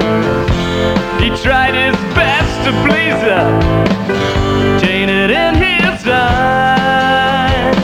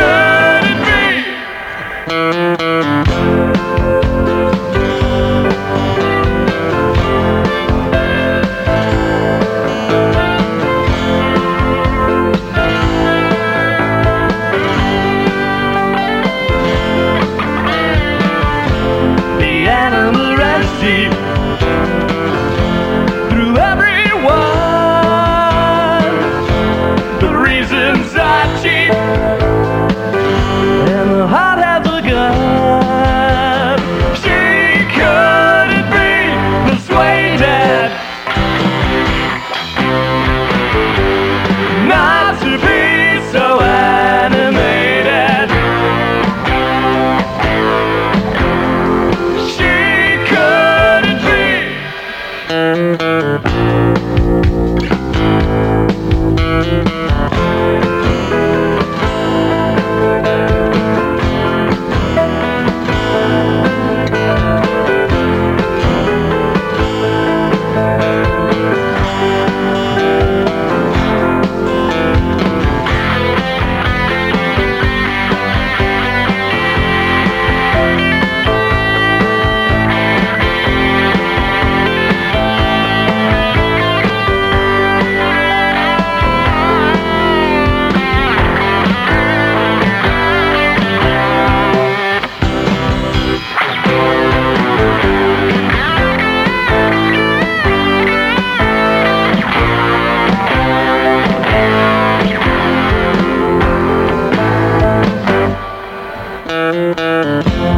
likes window shopping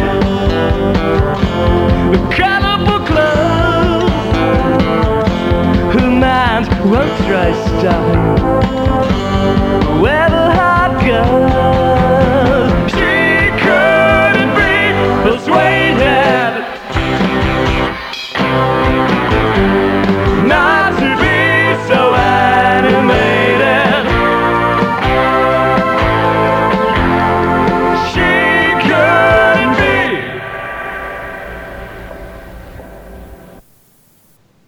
Yeehaw! Sunday, Sunday, Sunday. Come on down to Southern Progressive Revival to hear the best and worst of Southern politics once again.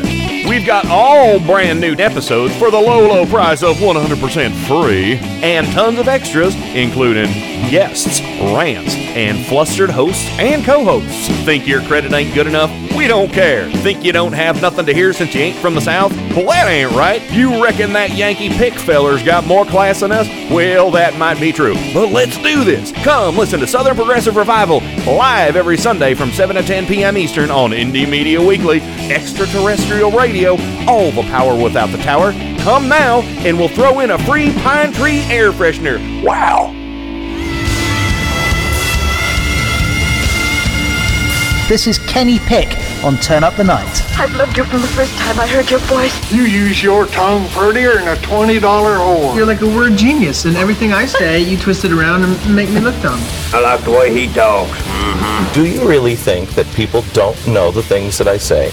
At IndieMediaWeekly.com. He even talks honky. Oh my gosh. Yeah. Oh my gosh. Oh my gosh. And this. And this one time at band camp, I stuck a flute in my Big dirty asshole. Oh, yeah. Oh my gosh, for sure. Oh my gosh. Yes. What the hell? Anyway, welcome back to the program. I'm going to turn my volume down a little bit. All right, welcome back to the program. Joe Santorsa, Scranton, Pennsylvania, the Electric City. Also, we're on the Tim Corrimal Show. All true. All true. Excellent. And Bobber in D.C., Der Braumeister, also, that was at the Beggars that we just listened to with Animated, or was that you solo? Yeah. No, that's the Beggars. Beggars, okay. So, fun song, very fun song. A little lo-fi, but, you know, I'm guilty of having a lot of lo-fi Airwolf songs here. And last but not least, Rain from Four Freedoms blog, Washington, D.C. Are you ready to do some name-calling on the program? Yes. All right. Yes, Mike. All right. So let me. Of course, I don't have the cart with jingles open yet, so give me 1 second, and we'll start it. Here we go. I love it when it rains. For your pleasure, it's Rain from FourFreedomsBlog.com. Excellent. She's never failed me before. Honey, you got to give it away to keep it. You can't just hold on to this. Attractive, hot, beautiful. We're talking about the same thing here. You want to mess around? Here comes the rain again. The greatest source of energy known to womankind! All right, let's get straight to the biscuits. Biscuit. Yeah, biscuits. You got any biscuits for sale in there? A lot of biscuits tonight, Rain. I can't hear you. Did you mute, Rain, for your jingle? I did. I muted. I did what I'm supposed to do. And then no, you don't have to mute. Biscuits are still delicious. That was my point. That nobody heard. They are. We love it, especially this one. The made-from-scratch fried bologna and Velveeta biscuit. New at Hardee's. No. You know what? before we get to name calling, I want to say this. We were talking about Ed dying. Because of Ed Schultz and because of his message board at the time, and every message board had drama back in the aughts. Yeah, the aughts, right? I became really, really good, very, very personal friends with Velveeta. With Velveeta Jones, who is, she's been on our show. Yeah. So, it makes me sad. It makes me really sad when somebody who was one of our own at one time, or is still one of our own, dies because... The most heartbreaking thing about this is he was only 64, and there was time for him to redeem himself, and he didn't live long enough to do that. Yeah, but I guess the point that I'm trying to make is that I've got a lot of very personal friends through not just radio hosts, but also, political forums. I have a husband because of that. Yeah. And you guys here, and it makes me sad. It makes me really sad that Ed Schultz died with the legacy that he ended up with. And just be kind to each other, and stay true to who you are. And if you see somebody going off the reservation that hard, lasso them back in. Lasso them. Thank you. Yes. I want to hug you. I'm going to give you a big bear hug one of these days, Kenny. Well, in like 2 weeks. Huh? In like 2 weeks. Could happen. It could happen. Yeah, one from you and Bobber. All right. So name calling it is. All right, I'm done with all that. So in the chat room, we have Adam Hebert, Bobber DC, Clinster, Heather, Jay Colley, Kat, Kenny Pick, Ken Sr. Hello, Dad. Living on Long Island, Marnus, Meow Goodness, Michelle in South Florida, Moon Mare, Peter in San Francisco, Presnet, myself, Sandy in Durwood, who I got to see the other day. Nice. Yeah. Last Saturday? Yes. Was it last Saturday? Yeah, the march, right? Yeah, I'm pretty sure. Yeah, it was. God, it's too many marches. Can we get shit in order so we don't have to march every fucking month? It was nice not having to march every week when Obama was president. Thank you, Kenny. I appreciate that. I'm there. Theo, Tim Cormel, and Trojan Rabbit. And birthdays, we have Michelle's mom, and Jake Colley's nephew is turning Jared is turning 18 this week. Oh, wow. So we have 2 big birthdays. So Michelle's mom and Jared, right? Yes, Gerard. Gerard. Not Jared. Here's your, I know. Not Kushner. So family members get the John Boehner birthday greeting. This is your birthday song. It doesn't last too long. Hey! Your birthday song. It doesn't last too long. Hey! Thank you, all dear friends, for coming to my birthday!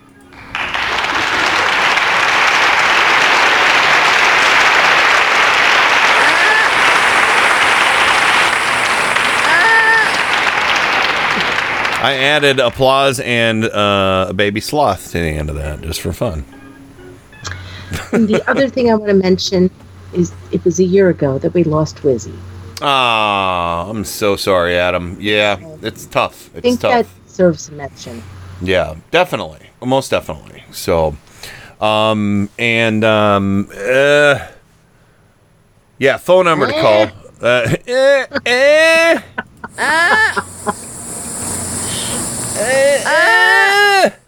All right. Rest in peace, Wizzy. Yeah, rest in peace, Wizzy. We love you, boy. I'll say it for old time's sake. Wizzy! There you go. Always loved it when that little sucker ran in the room.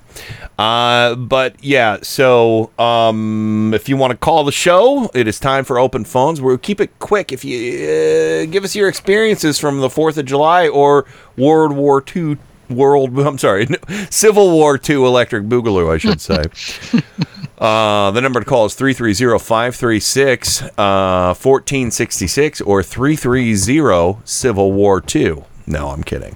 330 Ken 1 go. Hey. Oh, Has Alex Jones mentioned anything about?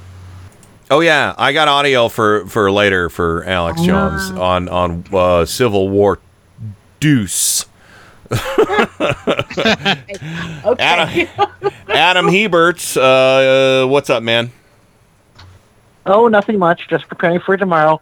We're going to be doing a very Schadenfreude-centered show. I think we need this. Are you going to talk about Uranus taking a massive pounding?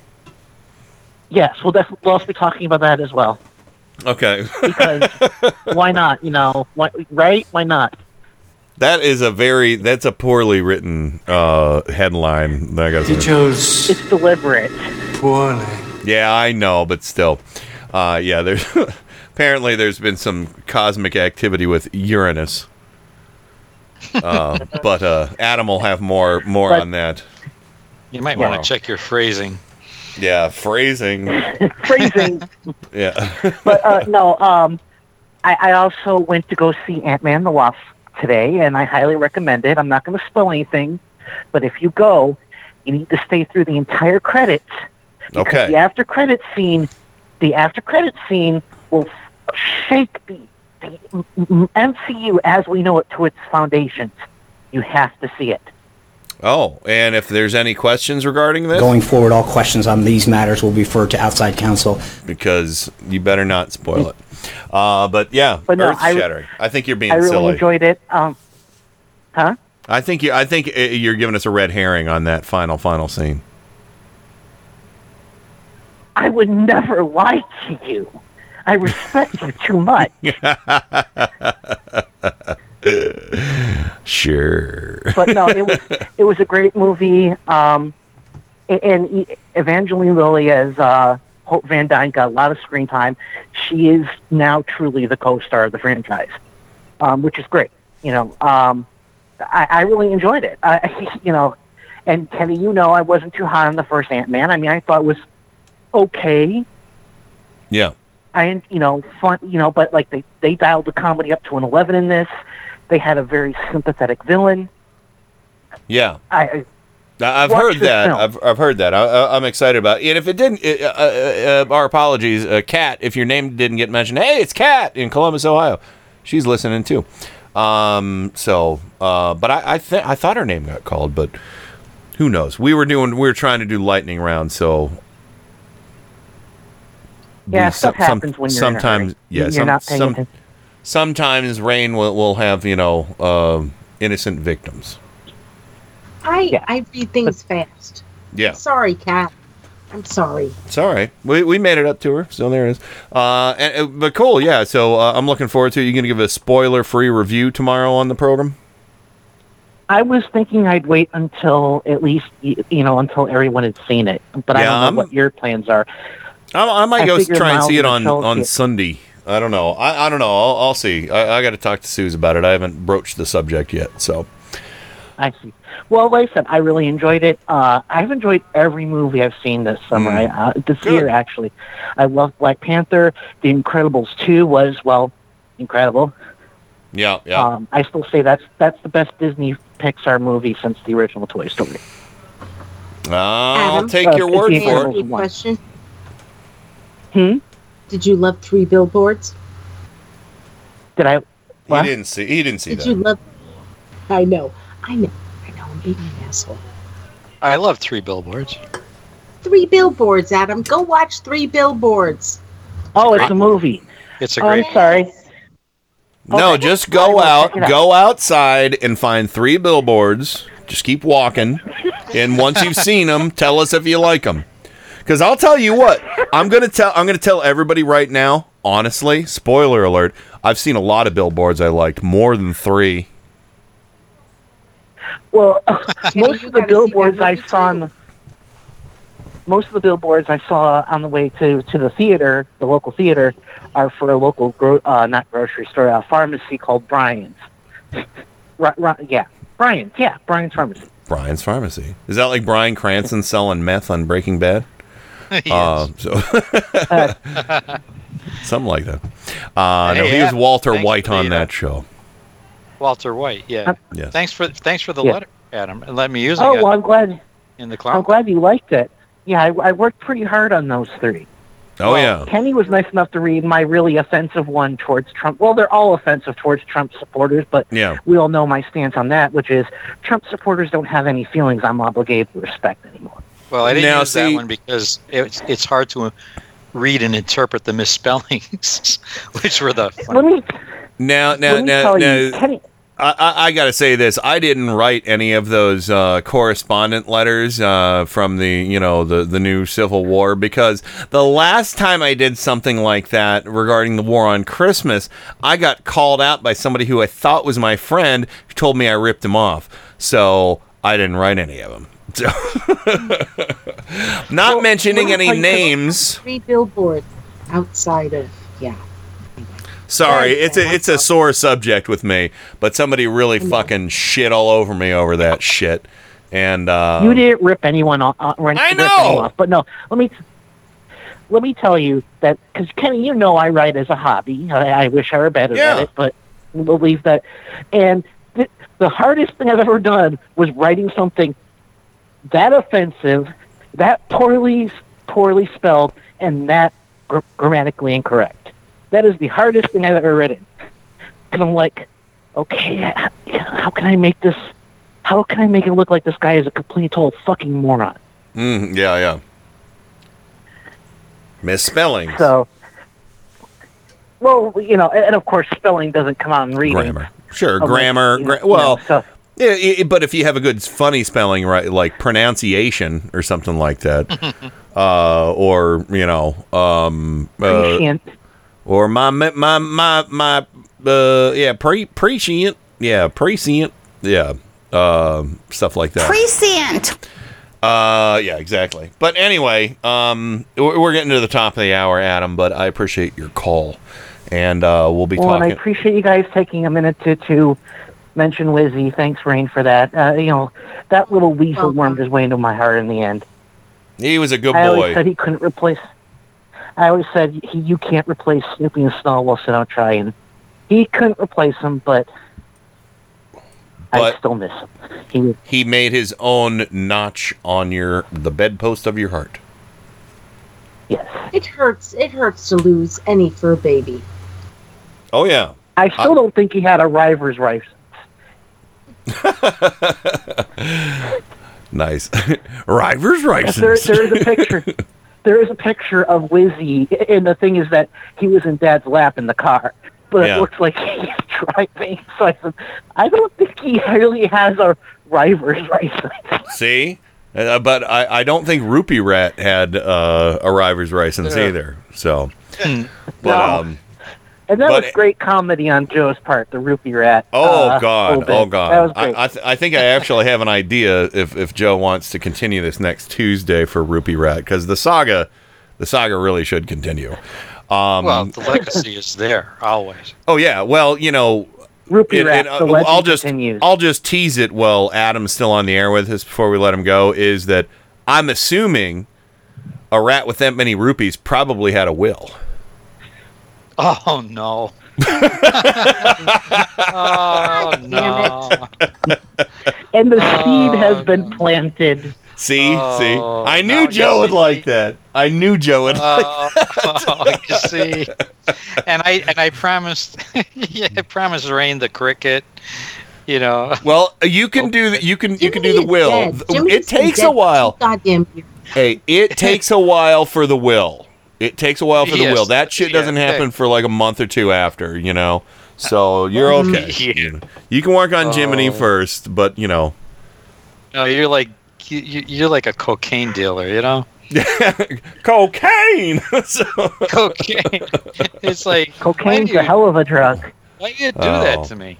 Okay, yeah, it's a great idea. So, Cocaine is a hell of a drug. yeah.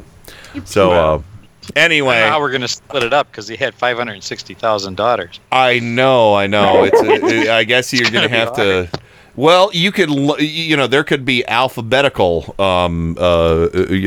could have given things out alphabetically to his daughters. You don't have enough time for that. Well, we'll see.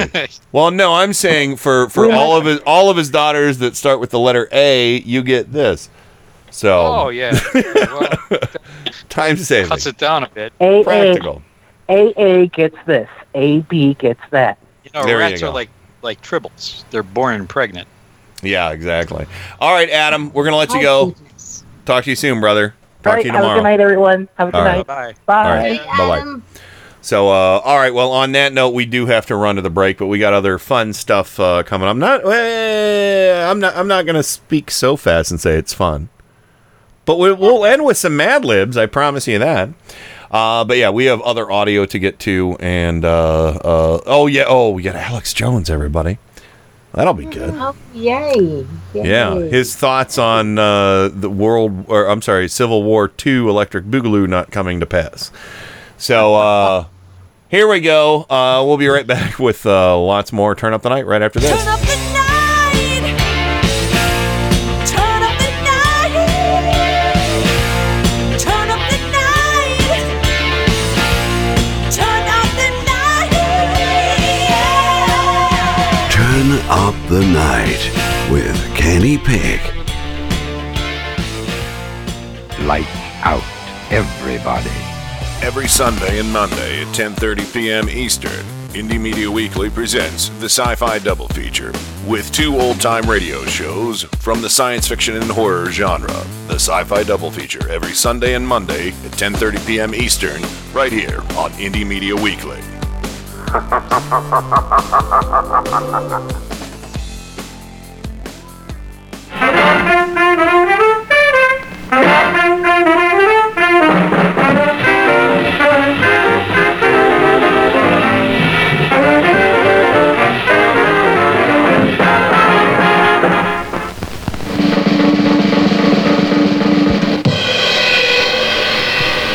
And now, on with the show. They got humanoids crossed with fish and stuff. You should show respect to your audience. Focus for maximum picture quality, and please adjust sound for maximum clarity. Yeah, hello, excuse me, thank you. Some attention, please. I've spent a great deal of time getting things ready for the show. No, keep going. Keep going. I'm kind of curious as to how this works. Turn up the night with Kenny Pick. I think it's going to do very well in the evening hours here. The greatest gift to mankind since Tutti Frutti ice cream. A viable and modern source for news and entertainment. Hey, gang, have I got an earful for you today? If you're listening to this, you are the resistance. My mind is aglow with whirling, transient loads of thought, careening through a cosmic vapor of invention. In your heart, you know he's right. And now, to the business at hand. We're all in this together. We got a show to do. Well, let's check it out. You can do it. Welcome back to the weekend edition of Turn Up the Night with Kenny Pick, broadcasting live on IndieMediaWeekly.com worldwide. And joining me on the program, as always, the one and only Bobber in D.C., Der Braumeister. Welcome back, sir. And, of course, yes, check him out on Four Freedoms blog. Any pieces you've written recently you want to recommend? Not really. Okay. I feel somewhat abashed. Well, stay tuned, everybody. I think last week I was sick. Yeah, you were sick the last couple weeks. And then and then this week I just kind of threw something together. We've been kind of distracted with looking for a house and everything else, and I totally get it. Giving it my best lately. I'm ashamed to say. You know what? You should show respect to your audience. So, I kid. Mark Levin, get out of here. And of course, Rain from Four Freedoms blog, Washington D.C. Welcome back. How about you? Any blog post? Well, Trisec every Tuesday. If you don't want to promote your own, we Ask a really Vet. should try to get him back on.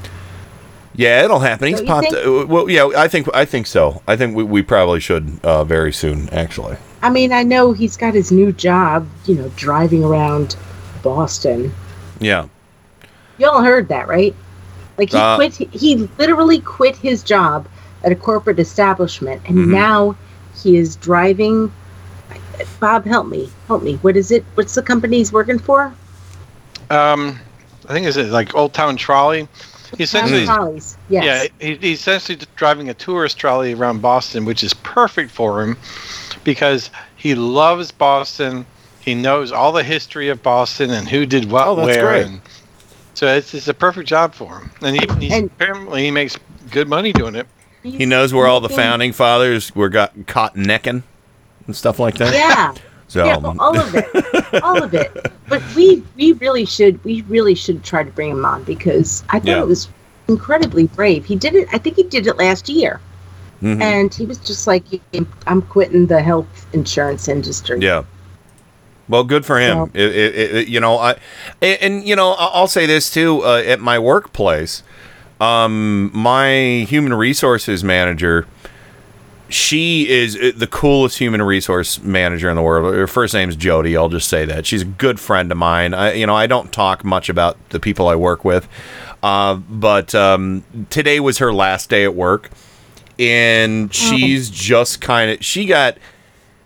she was a salary employee, and they made her travel all over the place. They gave her workload was just crazy. She had to work from home. She was just tearing her hair out, and she's done. And I want to say amen to Jody for hanging in for so long. Amen. And good luck and have fun with whatever you're doing. And I actually invited her to our anniversary party. So I said, come by, I'll buy you a drink. But yeah, so best of luck to her. And last but not least, of course, joining us on the program, Mr. Joe Santoris of Scranton, Pennsylvania, the Electric City, and actually an aficionado on the life and times of Rupee Rat. Yes. And now he has a will. And yes, last will and testament. It came out as the last receipt at the ATM. Sure, yeah, of course. See, Yes. Of tiny mind and infested body. So I'm sure. That's it. All right, a parasite infested body, that is. Anywho, let's go ahead and get to this. I don't have a lot of audio left, but I know this one is going to evoke a lot of conversation with the three of you, and I'm gonna start the Mad Libs, but this is a very short clip. This is a clip from Therese Patricia Okomu, and if anybody was watching TV on the 4th of July, you saw her on your TV. She climbed the base of the Statue of Liberty, and this when she was released on bail. This was the statement she made. Our beloved First Lady that I care so much about said, when they go low, we go high. And I went as high as I could. So if you didn't catch that, our beloved First Lady, who she admired so much, said, when they go low, we go high. And she went as high as she could on the Statue of Liberty. Of course, big hat tip to Michelle Obama. So, Rain, you were watching it the same time I was. Give us some of your thoughts on this. My first thought is I'm not sure about how I feel about Abolish ICE. Just to put that out there and to be really honest. But my second thought, I'm in the same boat with you right now. My second thought was that, and I did tweet this out, that 242 years ago, on the same day that this woman did what she did, our founding fathers did the most, kind of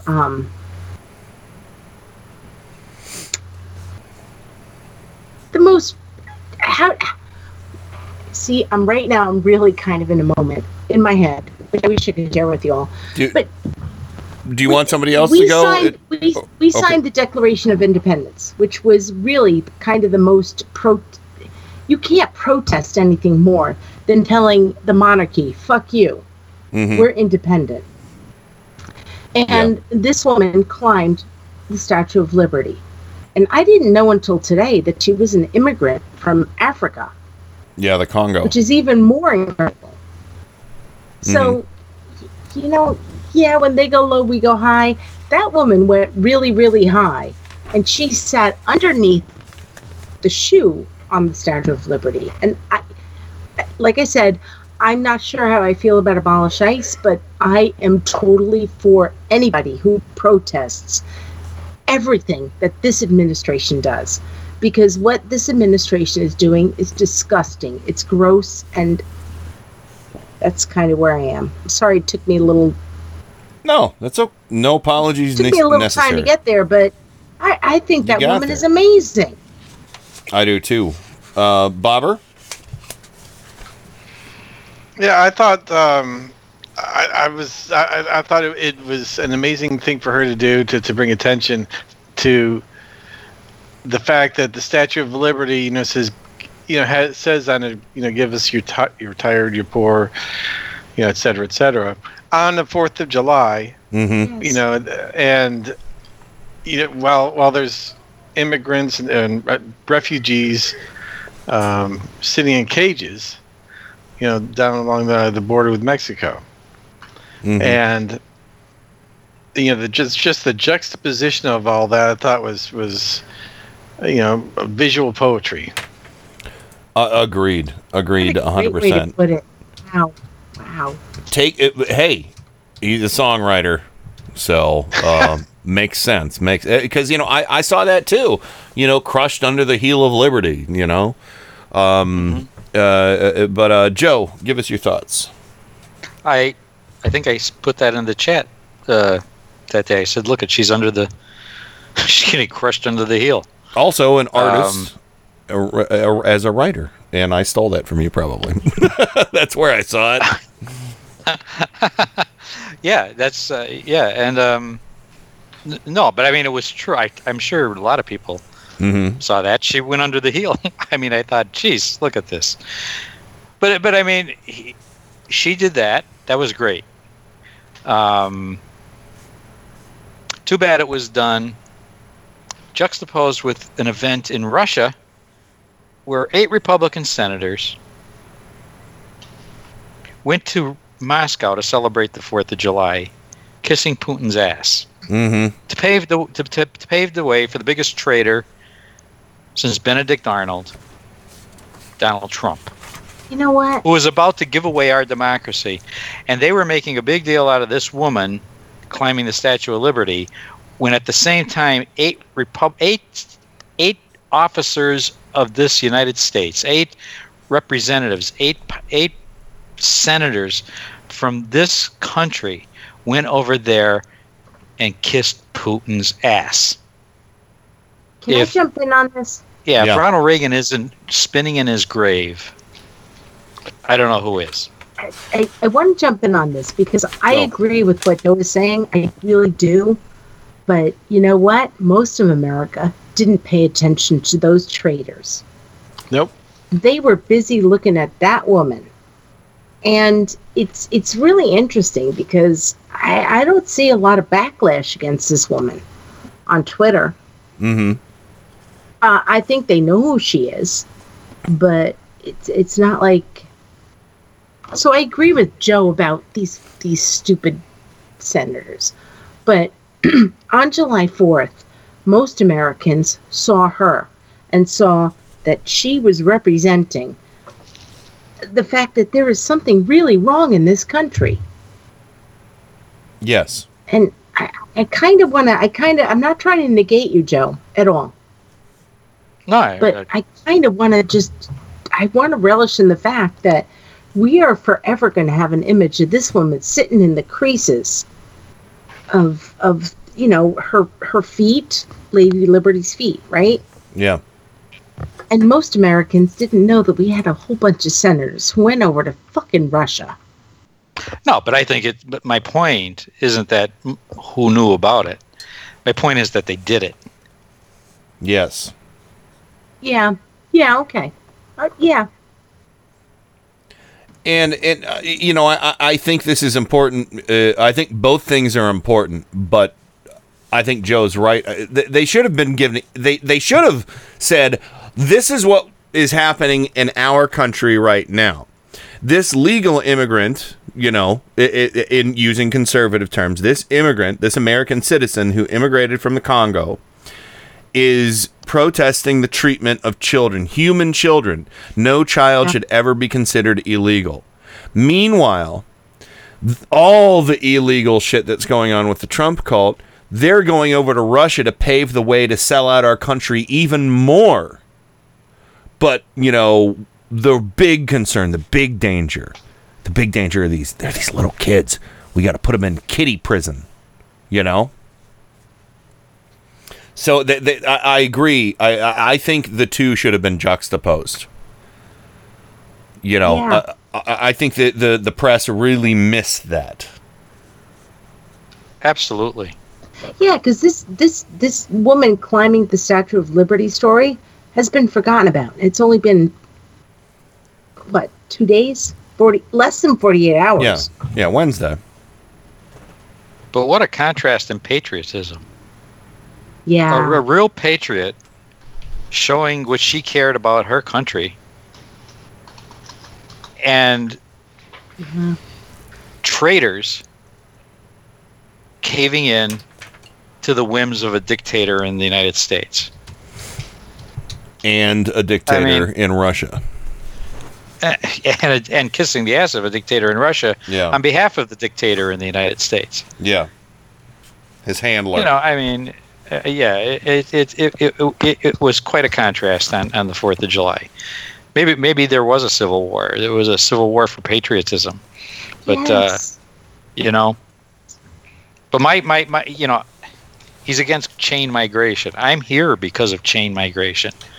Yeah. All 4 of my grandparents walked under those same feet that she was climbing up. And they all walked under there. They all came through there. You know, that conversation. Ellis Island. This conversation we had on Tuesday, where we played all the old time radio clips and everything, you know, of FDR, Jack Benny, Edward R. Murrow, that actually helped me today when I was in an argument with a Trump cultist, Joe. There was this person attacking Therese Patricia Okomu, and all these people in the comment section over on Discuss, of course, you know that place, everyone. Will never find the more wretched hive of scum and villainy. They were all saying, "Go back to Africa." To this woman, go back to the Congo. You don't like America, go back to the Congo. She's an American citizen, and she is protesting a political party's actions, not America. So let's get that fucking straight, you dumb Trump cultist. And so this woman by the name of Terry, I think it was Terry. No. Yeah, I think it was Terry. I don't know. It doesn't matter. So she says, well, she's using black privilege, which is not a thing, everyone, just so you know. She's using black privilege to avoid criticism. And just telling her to go back to her own country, that's not racist at all. And if you deny that there's black privilege, you're a racist. And I said, there is no such thing as black privilege. There is white privilege that I have greatly benefited from. And, you know, I laid out the case for that. I said, telling somebody to go back to the country they came from when they're a legal citizen is absurd, rude, cruel, and racist. Nobody, and I said, I have white privilege, and nobody has ever told me to go back to Germany or go back to Ireland or anything like that. And then I brought up the ideas that we expounded upon on Tuesday, talking about the way, and I brought up, Caitlin Chris brought it to our attention the other day, saying that the conversation just didn't go that way, but she talked about the treatment of Asian Americans, and Asian Americans back in the day were treated as poorly, if not worse, than Muslims. And so I brought up the treatment of, Asian Americans, immigrants, Italian American immigrants, Irish American immigrants. And I said to her, that's what people used to say to my ancestors. My great grandfather, by marriage only, Constante Grossi, came over and fought in World War II. He came from Italy, and he fought in World War II. Against an army that was partially consisted of his own countrymen. And I said, they were treated horribly, and I want, and I don't want to repeat the mistakes of the past. And I swear to God to you guys, I got through to this person because of what we talked about on Tuesday. They said, I remember my Irish and Italian, family members talking to me about how they were treated when they were immigrants. I got through to this person. And I said, I don't ever, and she was, talking about black privilege and white privilege, and she said, white privilege isn't a thing anymore. And I was like, white privilege is a thing, and I have benefited from it my entire life, and I still benefit from it to this day. Because I'm not pulled over by the cops. I'm not followed through stores by security.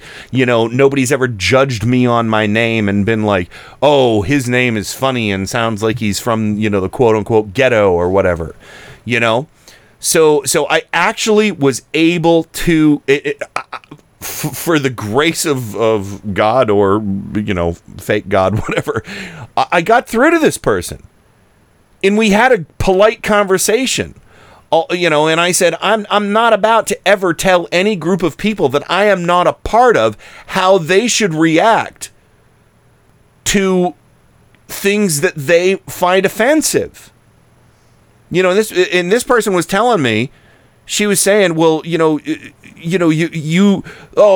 black people, they use racism as a shield for anything they don't like. No, that's not true. You cannot say that. You can't make a blanket statement about any group of people. And I said, I would never, expect to be able to tell women or LGBTQ people or anybody of any race on how they should feel in any scenario, because I'm not one of them. I know my experience, and I can only try my damnedest to respect everybody else's experience, unless it's some kind of outlandish bullshit like Alex Jones will say about lizard people eating his balls, and say, no, lizard people aren't real, and you never had balls to eat. So, and I'm sorry, I kind of went off on a tangent on this, but I really got through to somebody, and we ended with a civil and polite conversation. But I did use the term Trump cultist a few times. But they never seem to complain about that. So, I don't know, Joe. I think that was kind of a workshop we did on Tuesday without knowing it. Yeah, well, unfortunately, the more generations of the people who came here get away from the original people that came here, they sort of lose a lot of the legacy and a lot of the connection to being an immigrant. I couldn't I'm older than most of you. My grandparents I knew very well. I heard their stories. I saw the pictures of the ship they came on. I heard what they went through, why they left their countries, and it took guts to come here. But I have to say, for all the problems that my grandparents faced in coming here, they came here voluntarily. And I can't speak to the African American experience, because they did not come here voluntarily. They were not immigrants. Unless it's so like unless it's like Therese Patricia Okoumou, or Barack Hussein Obama Sr., who did come here, Right. But, I'm talking more of the descendants of slaves. Gotcha. I don't know that experience. I don't know. And it was very, from what I've read, it was similar for Asian Americans coming here to build railroads, more or less against their will. They were slaves. Yeah. You know, so the experience of white Europeans coming here, although it was difficult, although it was a challenge, although it took a great deal of courage, worked out a lot better. It worked out better for them than it did for African Americans, for Asian Americans, who in the case of most African Americans, it was against their will, and Asian Americans against their will, used as forced labor. So but it's a shame that generations are getting, or maybe it isn't. I don't know. I guess it depends on your perspective. That we're getting away from being in touch with, having real contact with people who came here on a whim, that just the streets were paved in gold and I could make a life there. Yeah. You know, and but I experienced it firsthand, and it's something I'll never forget, or let anybody forget, what it's like to leave your country of birth for an adventure that you don't know how is going to turn out. Yeah, and that was my whole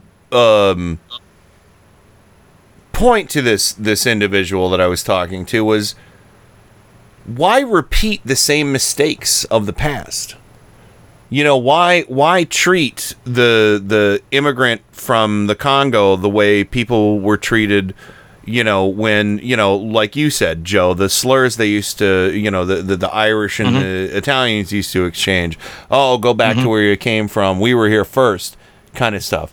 We're all immigrants, unless you're Native American, you know? Yes. And, you know, and it's like, I understand that things change over time, but there are motifs and themes of that happen in history that are constantly repeated, and I refuse to repeat the mistakes of the past or be on the wrong side of history. I'm not going to do it.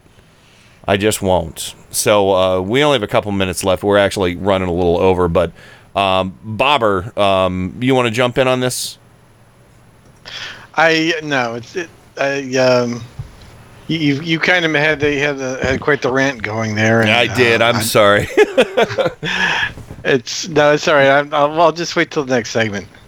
All right. Well, we'll be talking to Alex Jones when we come back. So if you got something to say, you might want to. No, I'm good.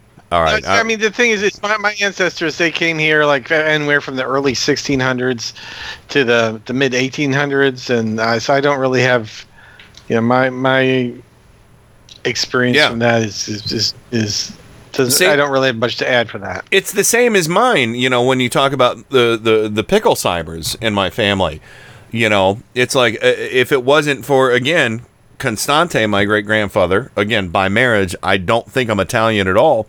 You know, I'm fortunate enough to, you know, that my, you know, great grandmother Bertha married him, my dad's grandmother. You know, to have that tiny little slice of the, you know, immigrant experience, again, came here and fought fascists, and it's fascinating and just warms my heart, you know.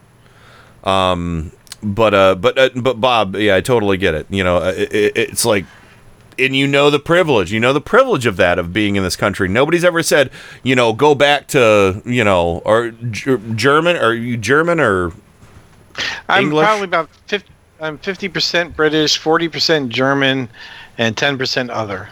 See, there you go. So yeah, nobody ever said to you, go back to wherever you came from. Well, actually, you know, when I moved to the South, they kind of wanted me to go back to New York, but yeah. Rain, really good point. Rain, you get the final thought on this before we get a break. I'm all German. I really am all German. I there's so much that we could talk about, but I'm very mixed about all of it. I've said this before. My great grandfather kind of brought my great aunts and uncles and my grandmother over here secretly, illegally. So, it's a long story. I can't go into it. And that's the thing. That's another thing, too, and I'll just make a quick comment on this. Tell me, all of our ancestors who entered this country, we'll say 70 years ago, 100 years ago, 150, 200, 300 years ago. Yeah, no, not 300. Tell me over the last 240 years, we've had everybody's ancestor who's on this show, who's listening to this show, who hates this show and would never listen to this show and supports Trump and, is a Republican, Democrat, independent, whatever. Tell me with 100% certainty that every one of your ancestors came to this country, quote unquote, legally. And then quite honest we can have the conversation. I want to put this out there. We need to go back into history and find out when this country decided what is legal and what's not. And yeah, I think that you're going to find some racism. Oh, most certainly. One thing that will never change throughout the course of history, though, is the human condition and the human experience. And when people are being oppressed and hurt and harmed, that they will seek asylum in a safer place. And to reduce them to just an ugly term like illegal alien is you're the alien because you're denying their humanity. So we're in a really dark place here in this country. Yep, agreed. Because we are really, really, honest to God, turning away people who are seeking asylum. Children. In the country that says, here's the Statue of Liberty. Mm-hmm. Give me you're tired, you're poor. And, we're in a really bad place. We are. Yay. All right. All right. We'll come back and we'll find out what Alex Jones thinks about the Civil War Part 2 that never happened. And Mad Libs. We'll end on a funny. Don't worry. We'll be right back with lots more Turn Up the Night right after this. Turn Up the Night with Kenny Pick. Boy, that's getting to be a pain in the ass, isn't it? What kind of radio station is this? KennyPick.com.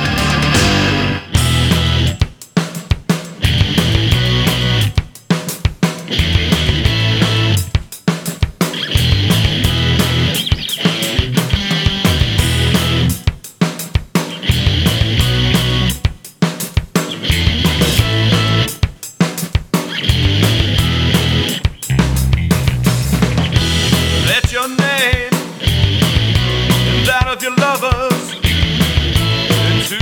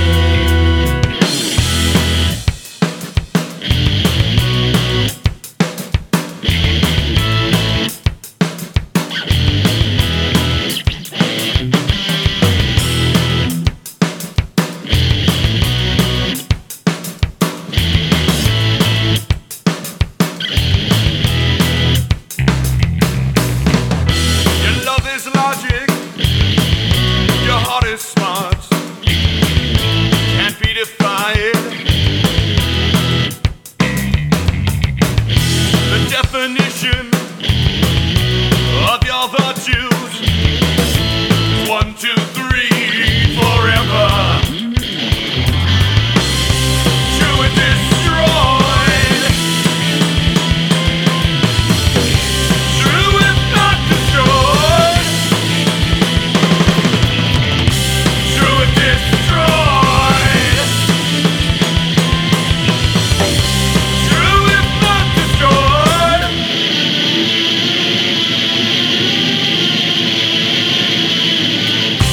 True and destroyed.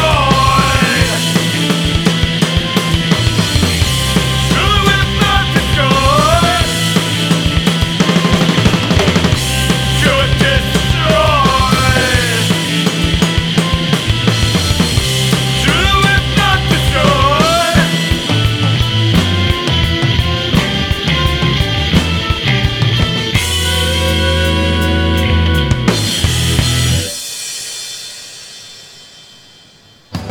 You are listening to Indie Media Weekly. I am Michelle Lagan, co-host and Dungeon Master of Mike Check Radio. And I am Miles Lagan, co-host and Galaxy Master of Mike Check Radio. You know, a Galaxy Master is just a glorified Dungeon Master, except for you play with laser swords. They're called lightsabers? Anyways, tune in every Saturday from 7 to 10 p.m. Eastern To hear host Adam Hebert and us discuss politics and nerd stuff. Indie Media Weekly. All the power without the tower.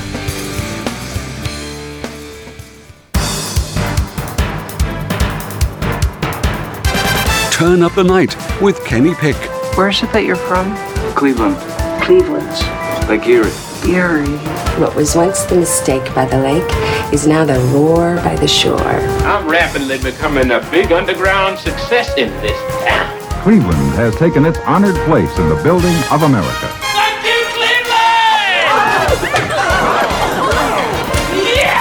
Thank you, Cleveland! Thank you, Cleveland. Thank you, Washington, D.C. Thank you, Scranton. Thank you, Washington, D.C. Welcome back to the program. Oh, by the way, I accidentally played the wrong version of True If Destroyed there. That was actually the version of True If Destroyed with our old bass player, and that was also the version of True If Destroyed that we decided to fire our old bass player. Because if you are a musician and you go back and listen, there is a lot of bass slop going on. And, of course, when we fired our old bass player, then our keyboardist quit on us, and then Hairwolf became a three-piece. And that's why the version I normally play doesn't have keyboards on it. So, anyway, a little bit of Hairwolf trivia there for you. Anywho, welcome back to the program. And everybody...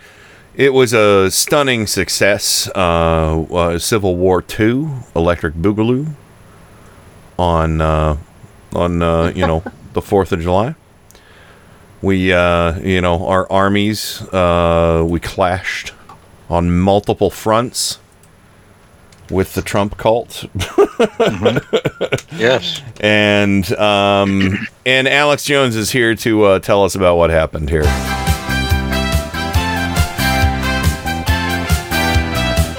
I'm here to beg God to give me the strength and the words to unlock the spirit of humanity with a huge awakening to bring these people down forever and to bind them for hell. By the power of Grayskull.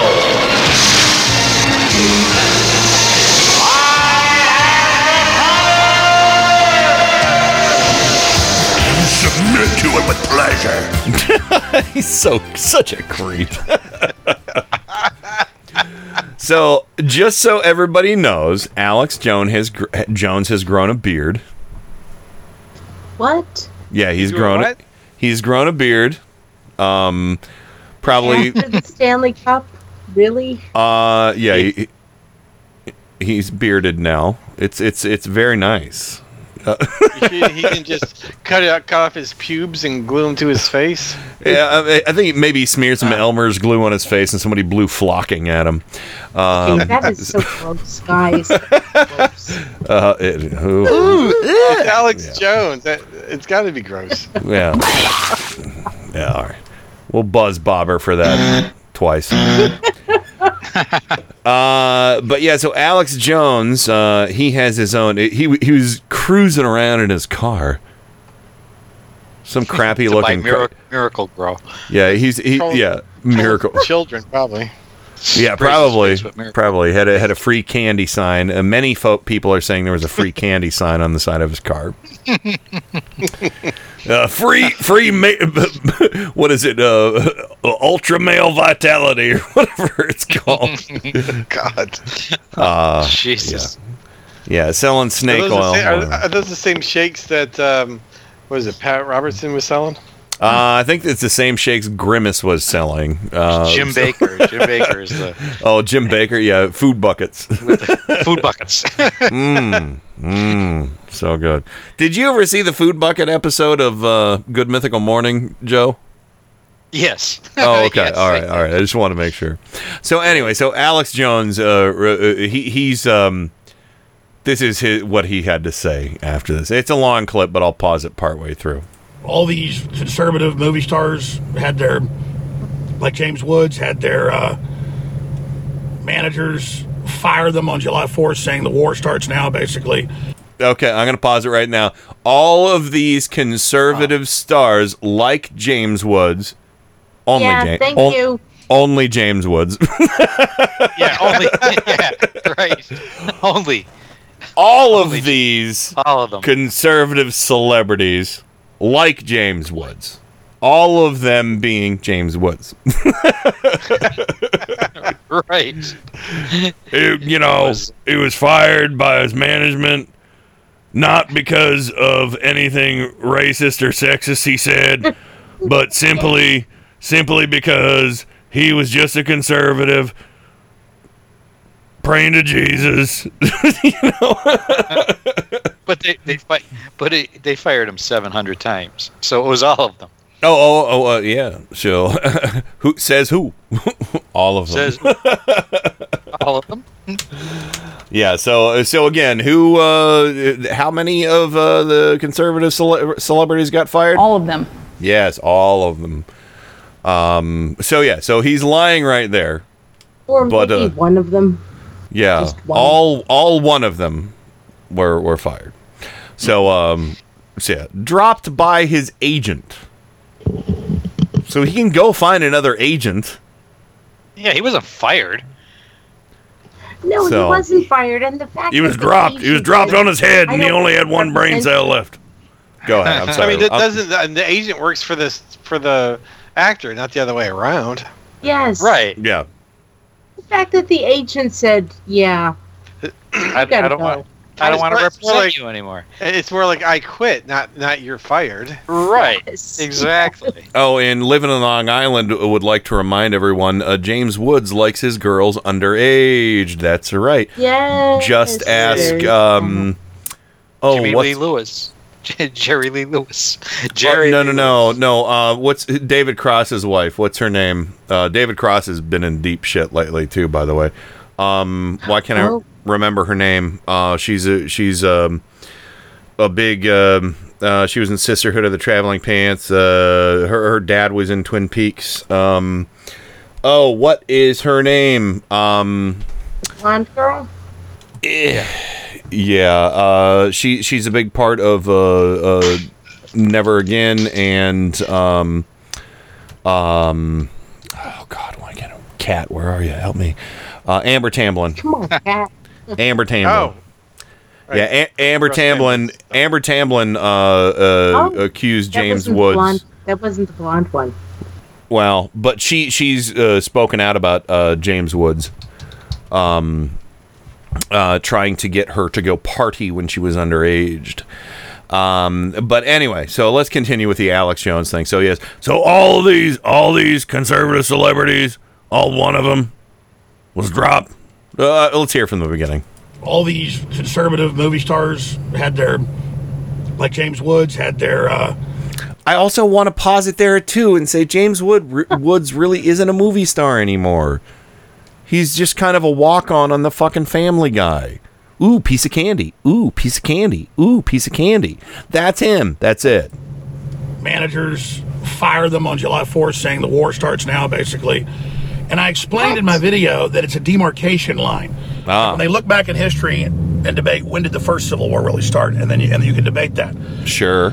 Sure. over a few month period, but there's that one particular kickoff where the South attacks that northern base, and then with ships, the whole thing kicks off. The point is, people have to look back later and say, what's the demarcation line? Or when do you think you could say we went from a cold Civil War, a soft Civil War, a term I've been using for a year that now even the New York Times uses, to a hot Civil War? And I said, I believe in what Antifa's saying and the attacks on free speech, people getting brutally attacked in Portland and many other areas, and Trump supporters getting attacked all over the place, and calls for Barron to be kidnapped and murdered and burned down ICE, and ICE people's houses getting attacked and bricks getting thrown through windows and all that stuff, that we're going from a soft Civil War into a hotter Civil War. And I didn't say that it'd be rockets and missiles and bombs and total death. I said, if you historically want to look at it, I think we're going into a hotter Civil War, not like North versus South lining up. All these leftist pseudo-intellectual sites are making fun of Southerners and showing rednecks and stuff in reenactments and going, look, Jones thinks we're about to have, a whole new Civil War kickoff. I don't have facts to back this up. It's a bud. I have to tell you, that last statement, he just seemed like, yeah, it's going to happen. It's just, I'm not really inspired. Oh, sure. There's a soft Civil War going on right now. We got to wait for the hard Civil War. Because right now, it's kind of a... He was like, yeah, it's going to... It's the only kind soft of a Civil War is going on in his pants. A flaccid. I was going to say something like that. Yeah. Then, hey, you know what? Hey, you stop that right now. Because this is serious. The demarcation line for this soft Civil War was James Woods being fired by his manager, who actually really doesn't even seem like he's got it in his guts to fight this war. He was like, yeah, it's gonna happen. I fought a war on a hot dog and hamburger, and I devoured them both. And you never see them again. Oh my fucking God. It was a leftist hot dog, and I gobbled it up. Just like the lizard people when they ate my balls. Yeah, Do you think, like, does he make this shit up himself, or does he have writers? Like, he didn't even fiction make that writers. He said shit. He was like, I don't even know if I believe it. I made myself sneeze by doing the Alex Jones impression, by the way. I'm sorry. That's the feeling I came away with. It's like, so. I just got to tell you right now, I've been thinking about this for a really long time, and even the New York Times has said I've been thinking about it for a really long time. And I'm going to take credit. I'm going to take credit for the New York Times, because I called it a soft war and a hard war. It's not a hard war yet, because the flames haven't been stroked enough for it to be a hard war. Nobody has reached around yet on that demarcation line and rubbed things the right way to get that war hard. The war is still soft. A soft war. The war is still soft. It's the war has actually been sucked up inside my body at this point. And there was never any balls there for the lizard people to eat, just so you know. But that's my excuse. Yeah, I'm sorry. That was all disgusting. I'll buzz myself. So let's get back to Alex Jones making excuses for why Civil War II Electric Boogaloo didn't happen. Against the Army of Northern Virginia and all the rest of it. Robert E. Lee's going to come out of retirement and ride on his white horse, and Stonewall Jackson's going to mount up. Yep. That's not what we're saying. We're saying the left is calling for violence. They're engaged in massive censorship. Antifa's attacking people all over the streets that go out and try to engage in it. And that's how they take my victory of predicting all this first and turn it into defeat in their own minds. But people with memories know the truth.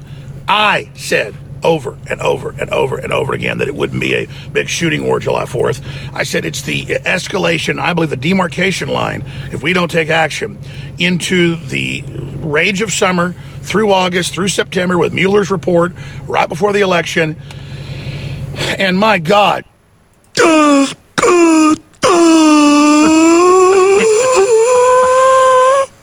you're so full of shit, Jones. No Banaka will cure your shit breath because of how full of shit you are.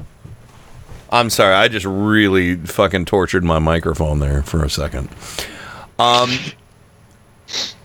really, what's going on is that this is my victory, demarcation line, James Woods, Robert E. Lee's not rising out of the grave like they said, because nobody actually ever said that. So, Ken, was this from today? Yes. Today or yesterday. So, honest question. How does he feel about how the Civil War went? Well, it's a soft war, and I've been touching it for a while, trying to get it to become a hard war. But I think I drank too much Ultimate Male Super Vitality, and I think that's shut off the blood flow to my soft war. All right. Well, that's what I call the it. Civil War. Boom. Yeah, we did. Yeah. Well, you Maybe didn't. he needs to wear a war ring, to. Mistress Clarissa, where are you? Yeah. Demarcation line. That's what I call my taint.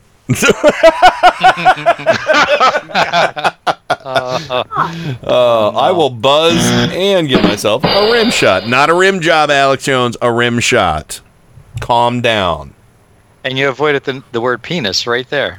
See, I did. Don't say penis in this house! Seriously, don't say it. Kenny Pig doesn't like it on a show. You gotta call it your war. Soft war or hard war. Oh, yeah, so that's how it went down, everybody. Yeah, that's neat, isn't it? What the fuck? So he won't make any excuse to make to validate some dumb bullshit he said. We won the Unbelievable. Civil War. The second Civil War, we won it. We did, and but James Woods, that was a demarcation line. Fuck. I'm gonna call my taint James Woods from now on, everybody. Oh, my James Woods! Ow! So that's my James Woods right there. Look at it. Oh, I got a James Woody. Yeah. Oh my God. Oh no, nobody's gonna have that going on. That's James Woodies. Yeah, no. I got a buzzer. So, we're 3 for 3 buzzers. The three boys got buzzers everybody. tonight. We did. All the boys got buzzers. All y'all. So anyway, we got to get to Mad Libs desperately. So Alex Jones, have fun with your soft war. So soft. Are we talking about soft war or soft wood? Well, James Wood would be the God. the demarcation line. It's the demarcation line between your hibby babby and your hooby hoob.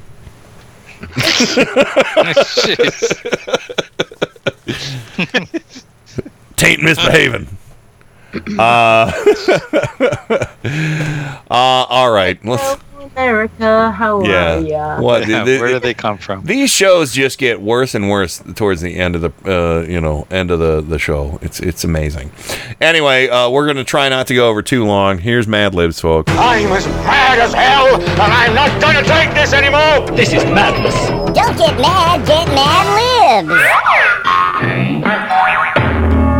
Oh, God bless Mad Libs. All right, here we go. Let's go alphabetical. Bobber, I need the name of a female Trump cultist. Female Trump cultist. Or let's conservative. Go with Kelly. Okay, so KAC, my favorite abbreviation, CAC. Joe, I need a verb. Me? Yeah, a verb. A verb. Let's see. Shat. Okay. Rain, a type of food. A type of food? Quarter pounder. With cheese? Or just a quarter pounder? Do you want quarter pounder. That's what you want? Well, do you want quarter pounder with cheese or just quarter pounder? No, Trump doesn't like cheese. Let's go with quarter pounder. Oh, he is so un-American. I thought he was the commander of cheese. The commander of cheese. Oh my God! Look at that. We got Kellyanne Conway and the commander of cheese there together. You want to make that a dinner? Does it? Can you make sure it has a boy toy in it? Where's Jared? Where's Jared? Jared's in jail, by the way. Oh, Jared's in jail? Subway Jared. Is in No, jail. I meant Jared Kushner, boy, because he wanted a Happy Meal with a toy, so he said a boy toy, and then I said, "Where's Jared?" Explaining jokes, not a good thing. All right, Bobber, another type of food. Type of food. Yeah. Hog Carl. Carl. Hog Carl. That's the rotten shark that they eat in Iceland. Is it Hot Carl? No, Harl Carl. HARKARL. Oh, okay. I wrote Hot Carls. Okay, I'll change it. I think I know what you're talking about, but I might interchange. They bury the shark underground for a month or so and let it rot, and then they dig it up and eat it. Yee. Nice. Isn't that a Korean dish too? They do that.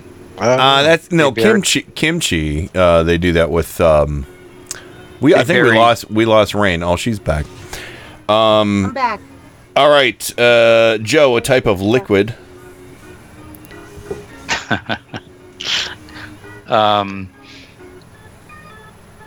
Santorum.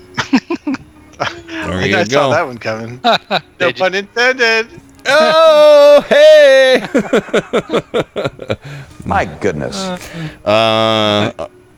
Okay, Rain, a color. Puce. Excellent. One letter away from puke. Bobber, an exclamation. Fuck!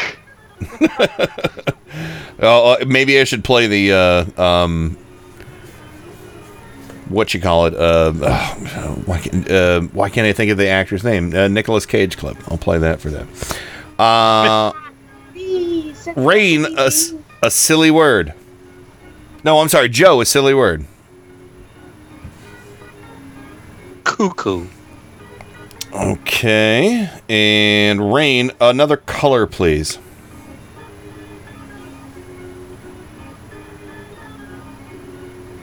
I said puce. Now I'm gonna go with lime. Okay, and Joe, an animal, plural.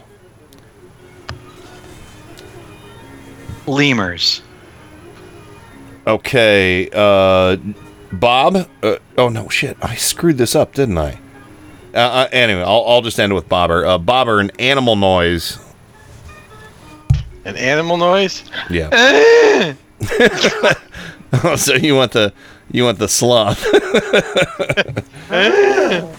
right, I'll have to cue those up. Okay, Rain. We'll do this right. We'll end with animal noise from you as well. Different animal noise. God, an animal noise. Mm-hmm.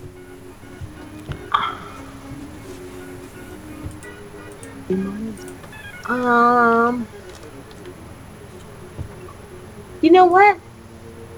Ow! Ow! Which is an eagle screaming. Oh, you want the eagle scream? Okay.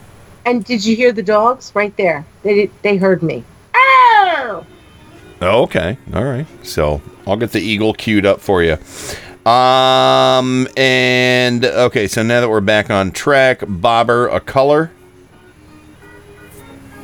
A color? Chartreuse. Oh. All right, Joe, you're gonna love this one. A vehicle. Clown car. There you go. Rain. A type of food.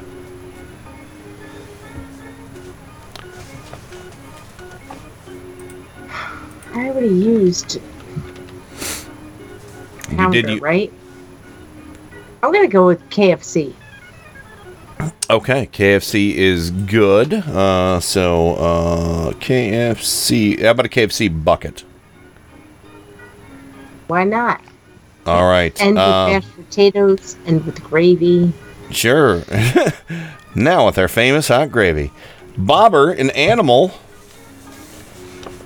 An animal? Mm-hmm. I'll go with a worm. A worm it is. All right. Joe, in certainly not a mineral or vegetable. Yes. Okay. Adverb, Joe. Coily. Not curly. Coily.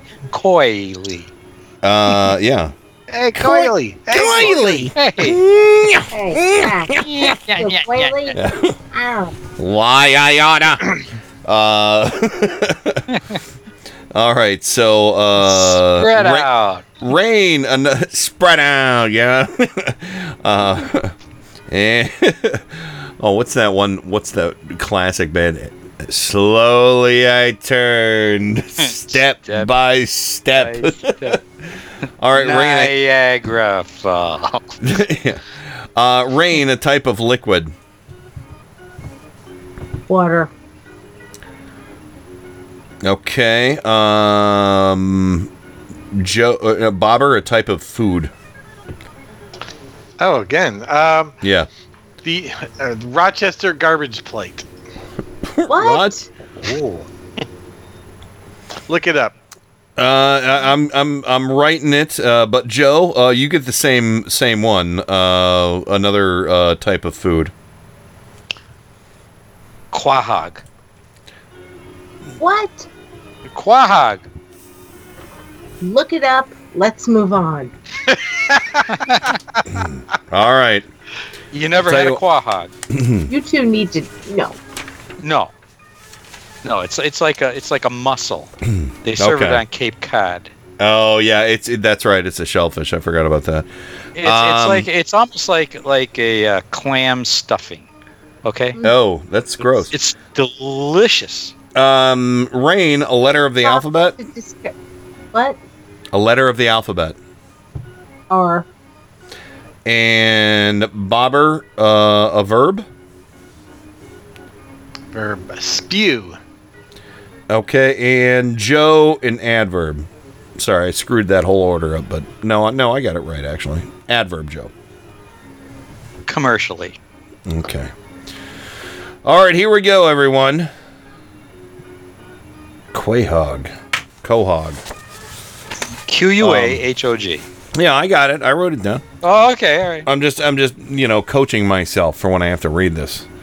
So here we go. This is a field trip to a farm, part 1. Everybody, here we go. Last week, our hero teacher, Miss Kellyanne Conway, took our whole naughty class on a field trip to a local farm so we could see how farmers chat. Actually, it should be shit. Actually, how farmers shit. Or shitted. Yeah. That morning, we packed up our knapsacks with quarter pounders and Harcarble. Or hot Carls. and thermoses with Santorum. God, yeah, not on your mashed potatoes. No. Oh no! Talk about steaming hot gravy. Now with our famous hot gravy. Oh god! God damn it! All right, Santorum topping. And that's terrible. Don't put them on a quahog. Santorum with sprinkles. Then we drove to the farm and met the farmer, who was a pert man wearing puce overalls and a straw statue on his head. See, he shook hands with me and said, He shook hands with me and said,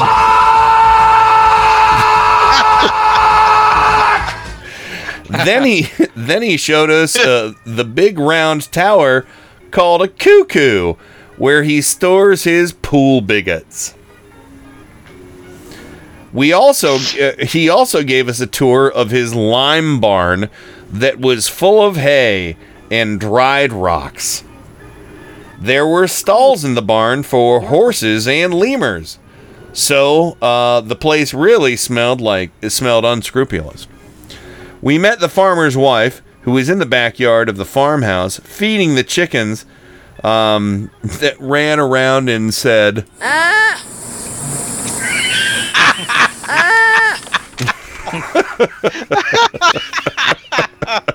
Oh, that's perfect. You'll be happy to know that the next Mad Lib is Field Trip to the Farm Part 2. Many foods we eat came from some kind of peevish farm. Farmers raise cows that say and give us fresh chartreuse milk. Kids who drink lots of milk grow up fierce. The kids grow up fierce when they drink milk. Fierce. Our teachers took us out to a field where we saw a farmer driving his clown car. He was plowing the flaccid field so that he could plant KFC buckets. Nearby were his cornfields, where the corn grew as high as a worm's eye. That's some shitty corn. The farmer grinds his corn and makes a shriveled mash that he feeds to his pigs. Pigs, of course, are timey-wimey animals that eat very coyly and are shaped like the Statue of Liberty. Pigs eat wibbly-wobbly food that consists mostly of Rochester garbage plate mixed with quahog. Still don't know what Rochester garbage plate is. It's probably like a big giant breakfast full of everything or something like that. It's more like a late night.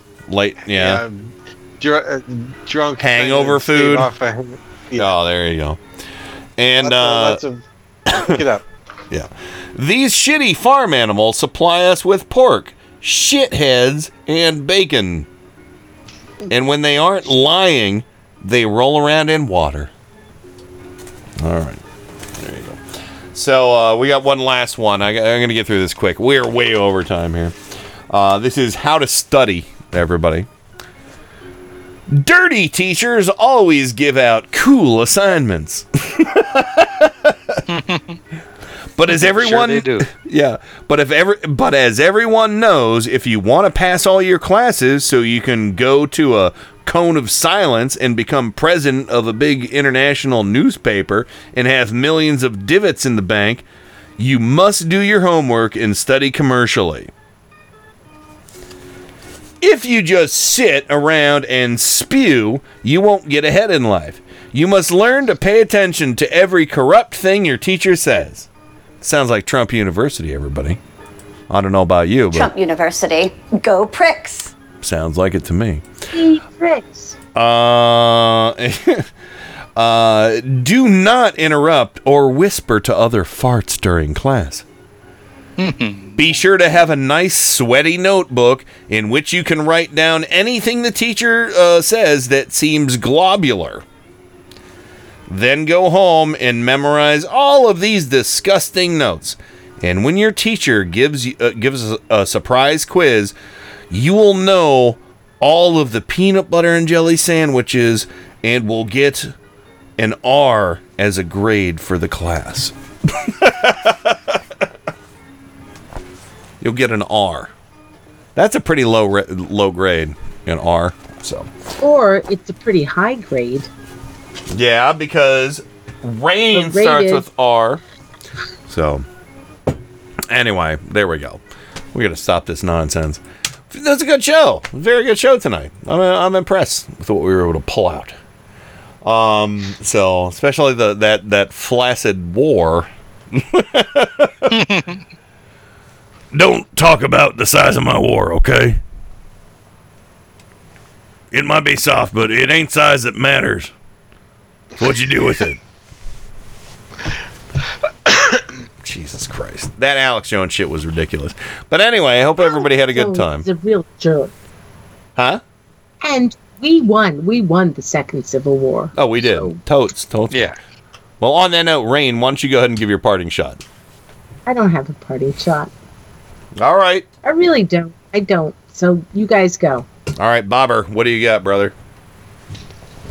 Well, I hope everyone had a happy 4th. We had a, little Baghdad here in our neighborhood like you did, with the dogs going nuts. So, maybe next year, think about the dogs and the babies. Who's going to think about the children? No! 'Cause they, yeah. Especially the furry ones, because they just go nuts. And most of these people out there shooting off fireworks are probably dog owners themselves. They're like, it's all right, just put them in the basement and then we'll get them out tomorrow. And then their dogs kill them. But no, I agree with you. My cats are pretty indifferent at this point. But yeah, the mortar shit in the big like quarter sticks and stuff like that, that's nonsense. So you guys did the right thing with that. And yeah, I did.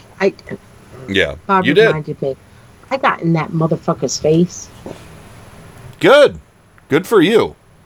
And I'm still kind of amazed that I said, "Can you just stop this now? Oh, this is our last." And this dude came up to me, and he said to me, "You have such a sad life." At a certain point, I really did. I said, "Fuck you." And he said to me, "You're going to say that to me in front of my child?" And I kind of whispered. You have such a sad life? He's the one blowing up his paycheck in the fucking street. It was all kind of stupid and ridiculous. But he said, "You're going to say fuck you in front of my child." And I kind of whispered to the kid, it's like, your father says worse than that. Oh, when he guys are does. alone. Just... Yep. Bob was ready to come and get me. Mm-hmm. But yeah, I hear you. Am I wrong, Bob? That's all. Yeah, that's all. It's all correct. Yeah. So, all right, Joe, you get the final word. What do you got? Well, you and I are the agnostics in the group, I assume. But this will give you some hope that maybe there is a God. Who knows? A pride of lions ate a group of poachers after they broke into a game refuge. Oh, I saw that. They were eaten alive by the predators sometime between Sunday night and Monday morning. No. As they entered to hunt rhinos. That is sweet. After the incident, authorities recovered the remains of their parts, 3 pairs of shoes, wire cutters, high-powered hunting rifles fitted with silencers, and the type of an axe that's commonly used by poachers to remove rhino horns. The bastards.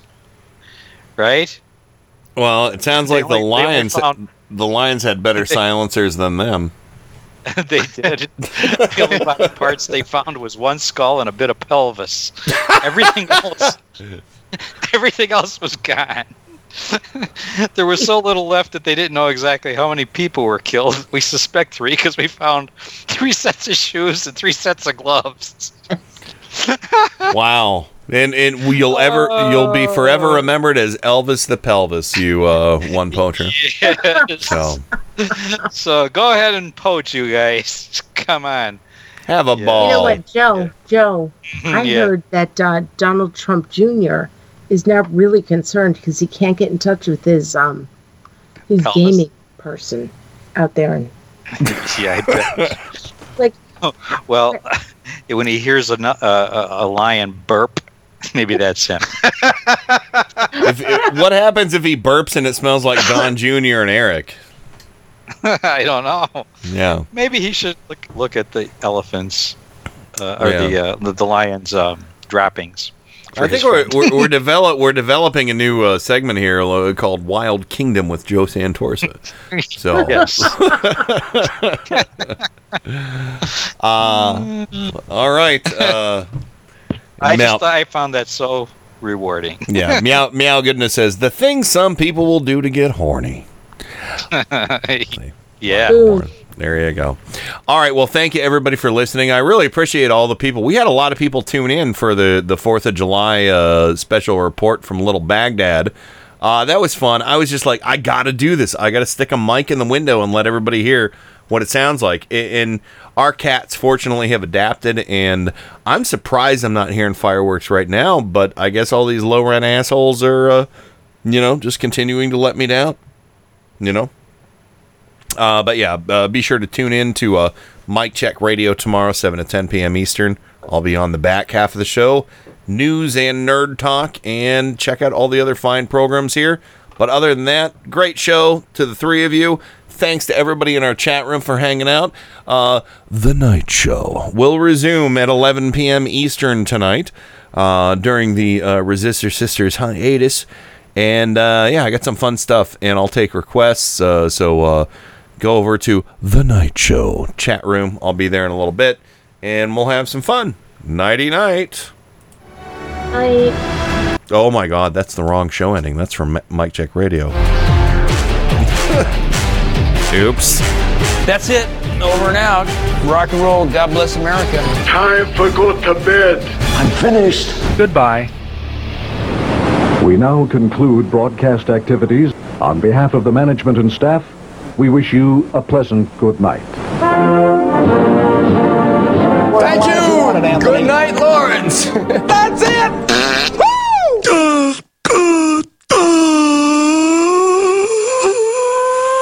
Oh my gosh.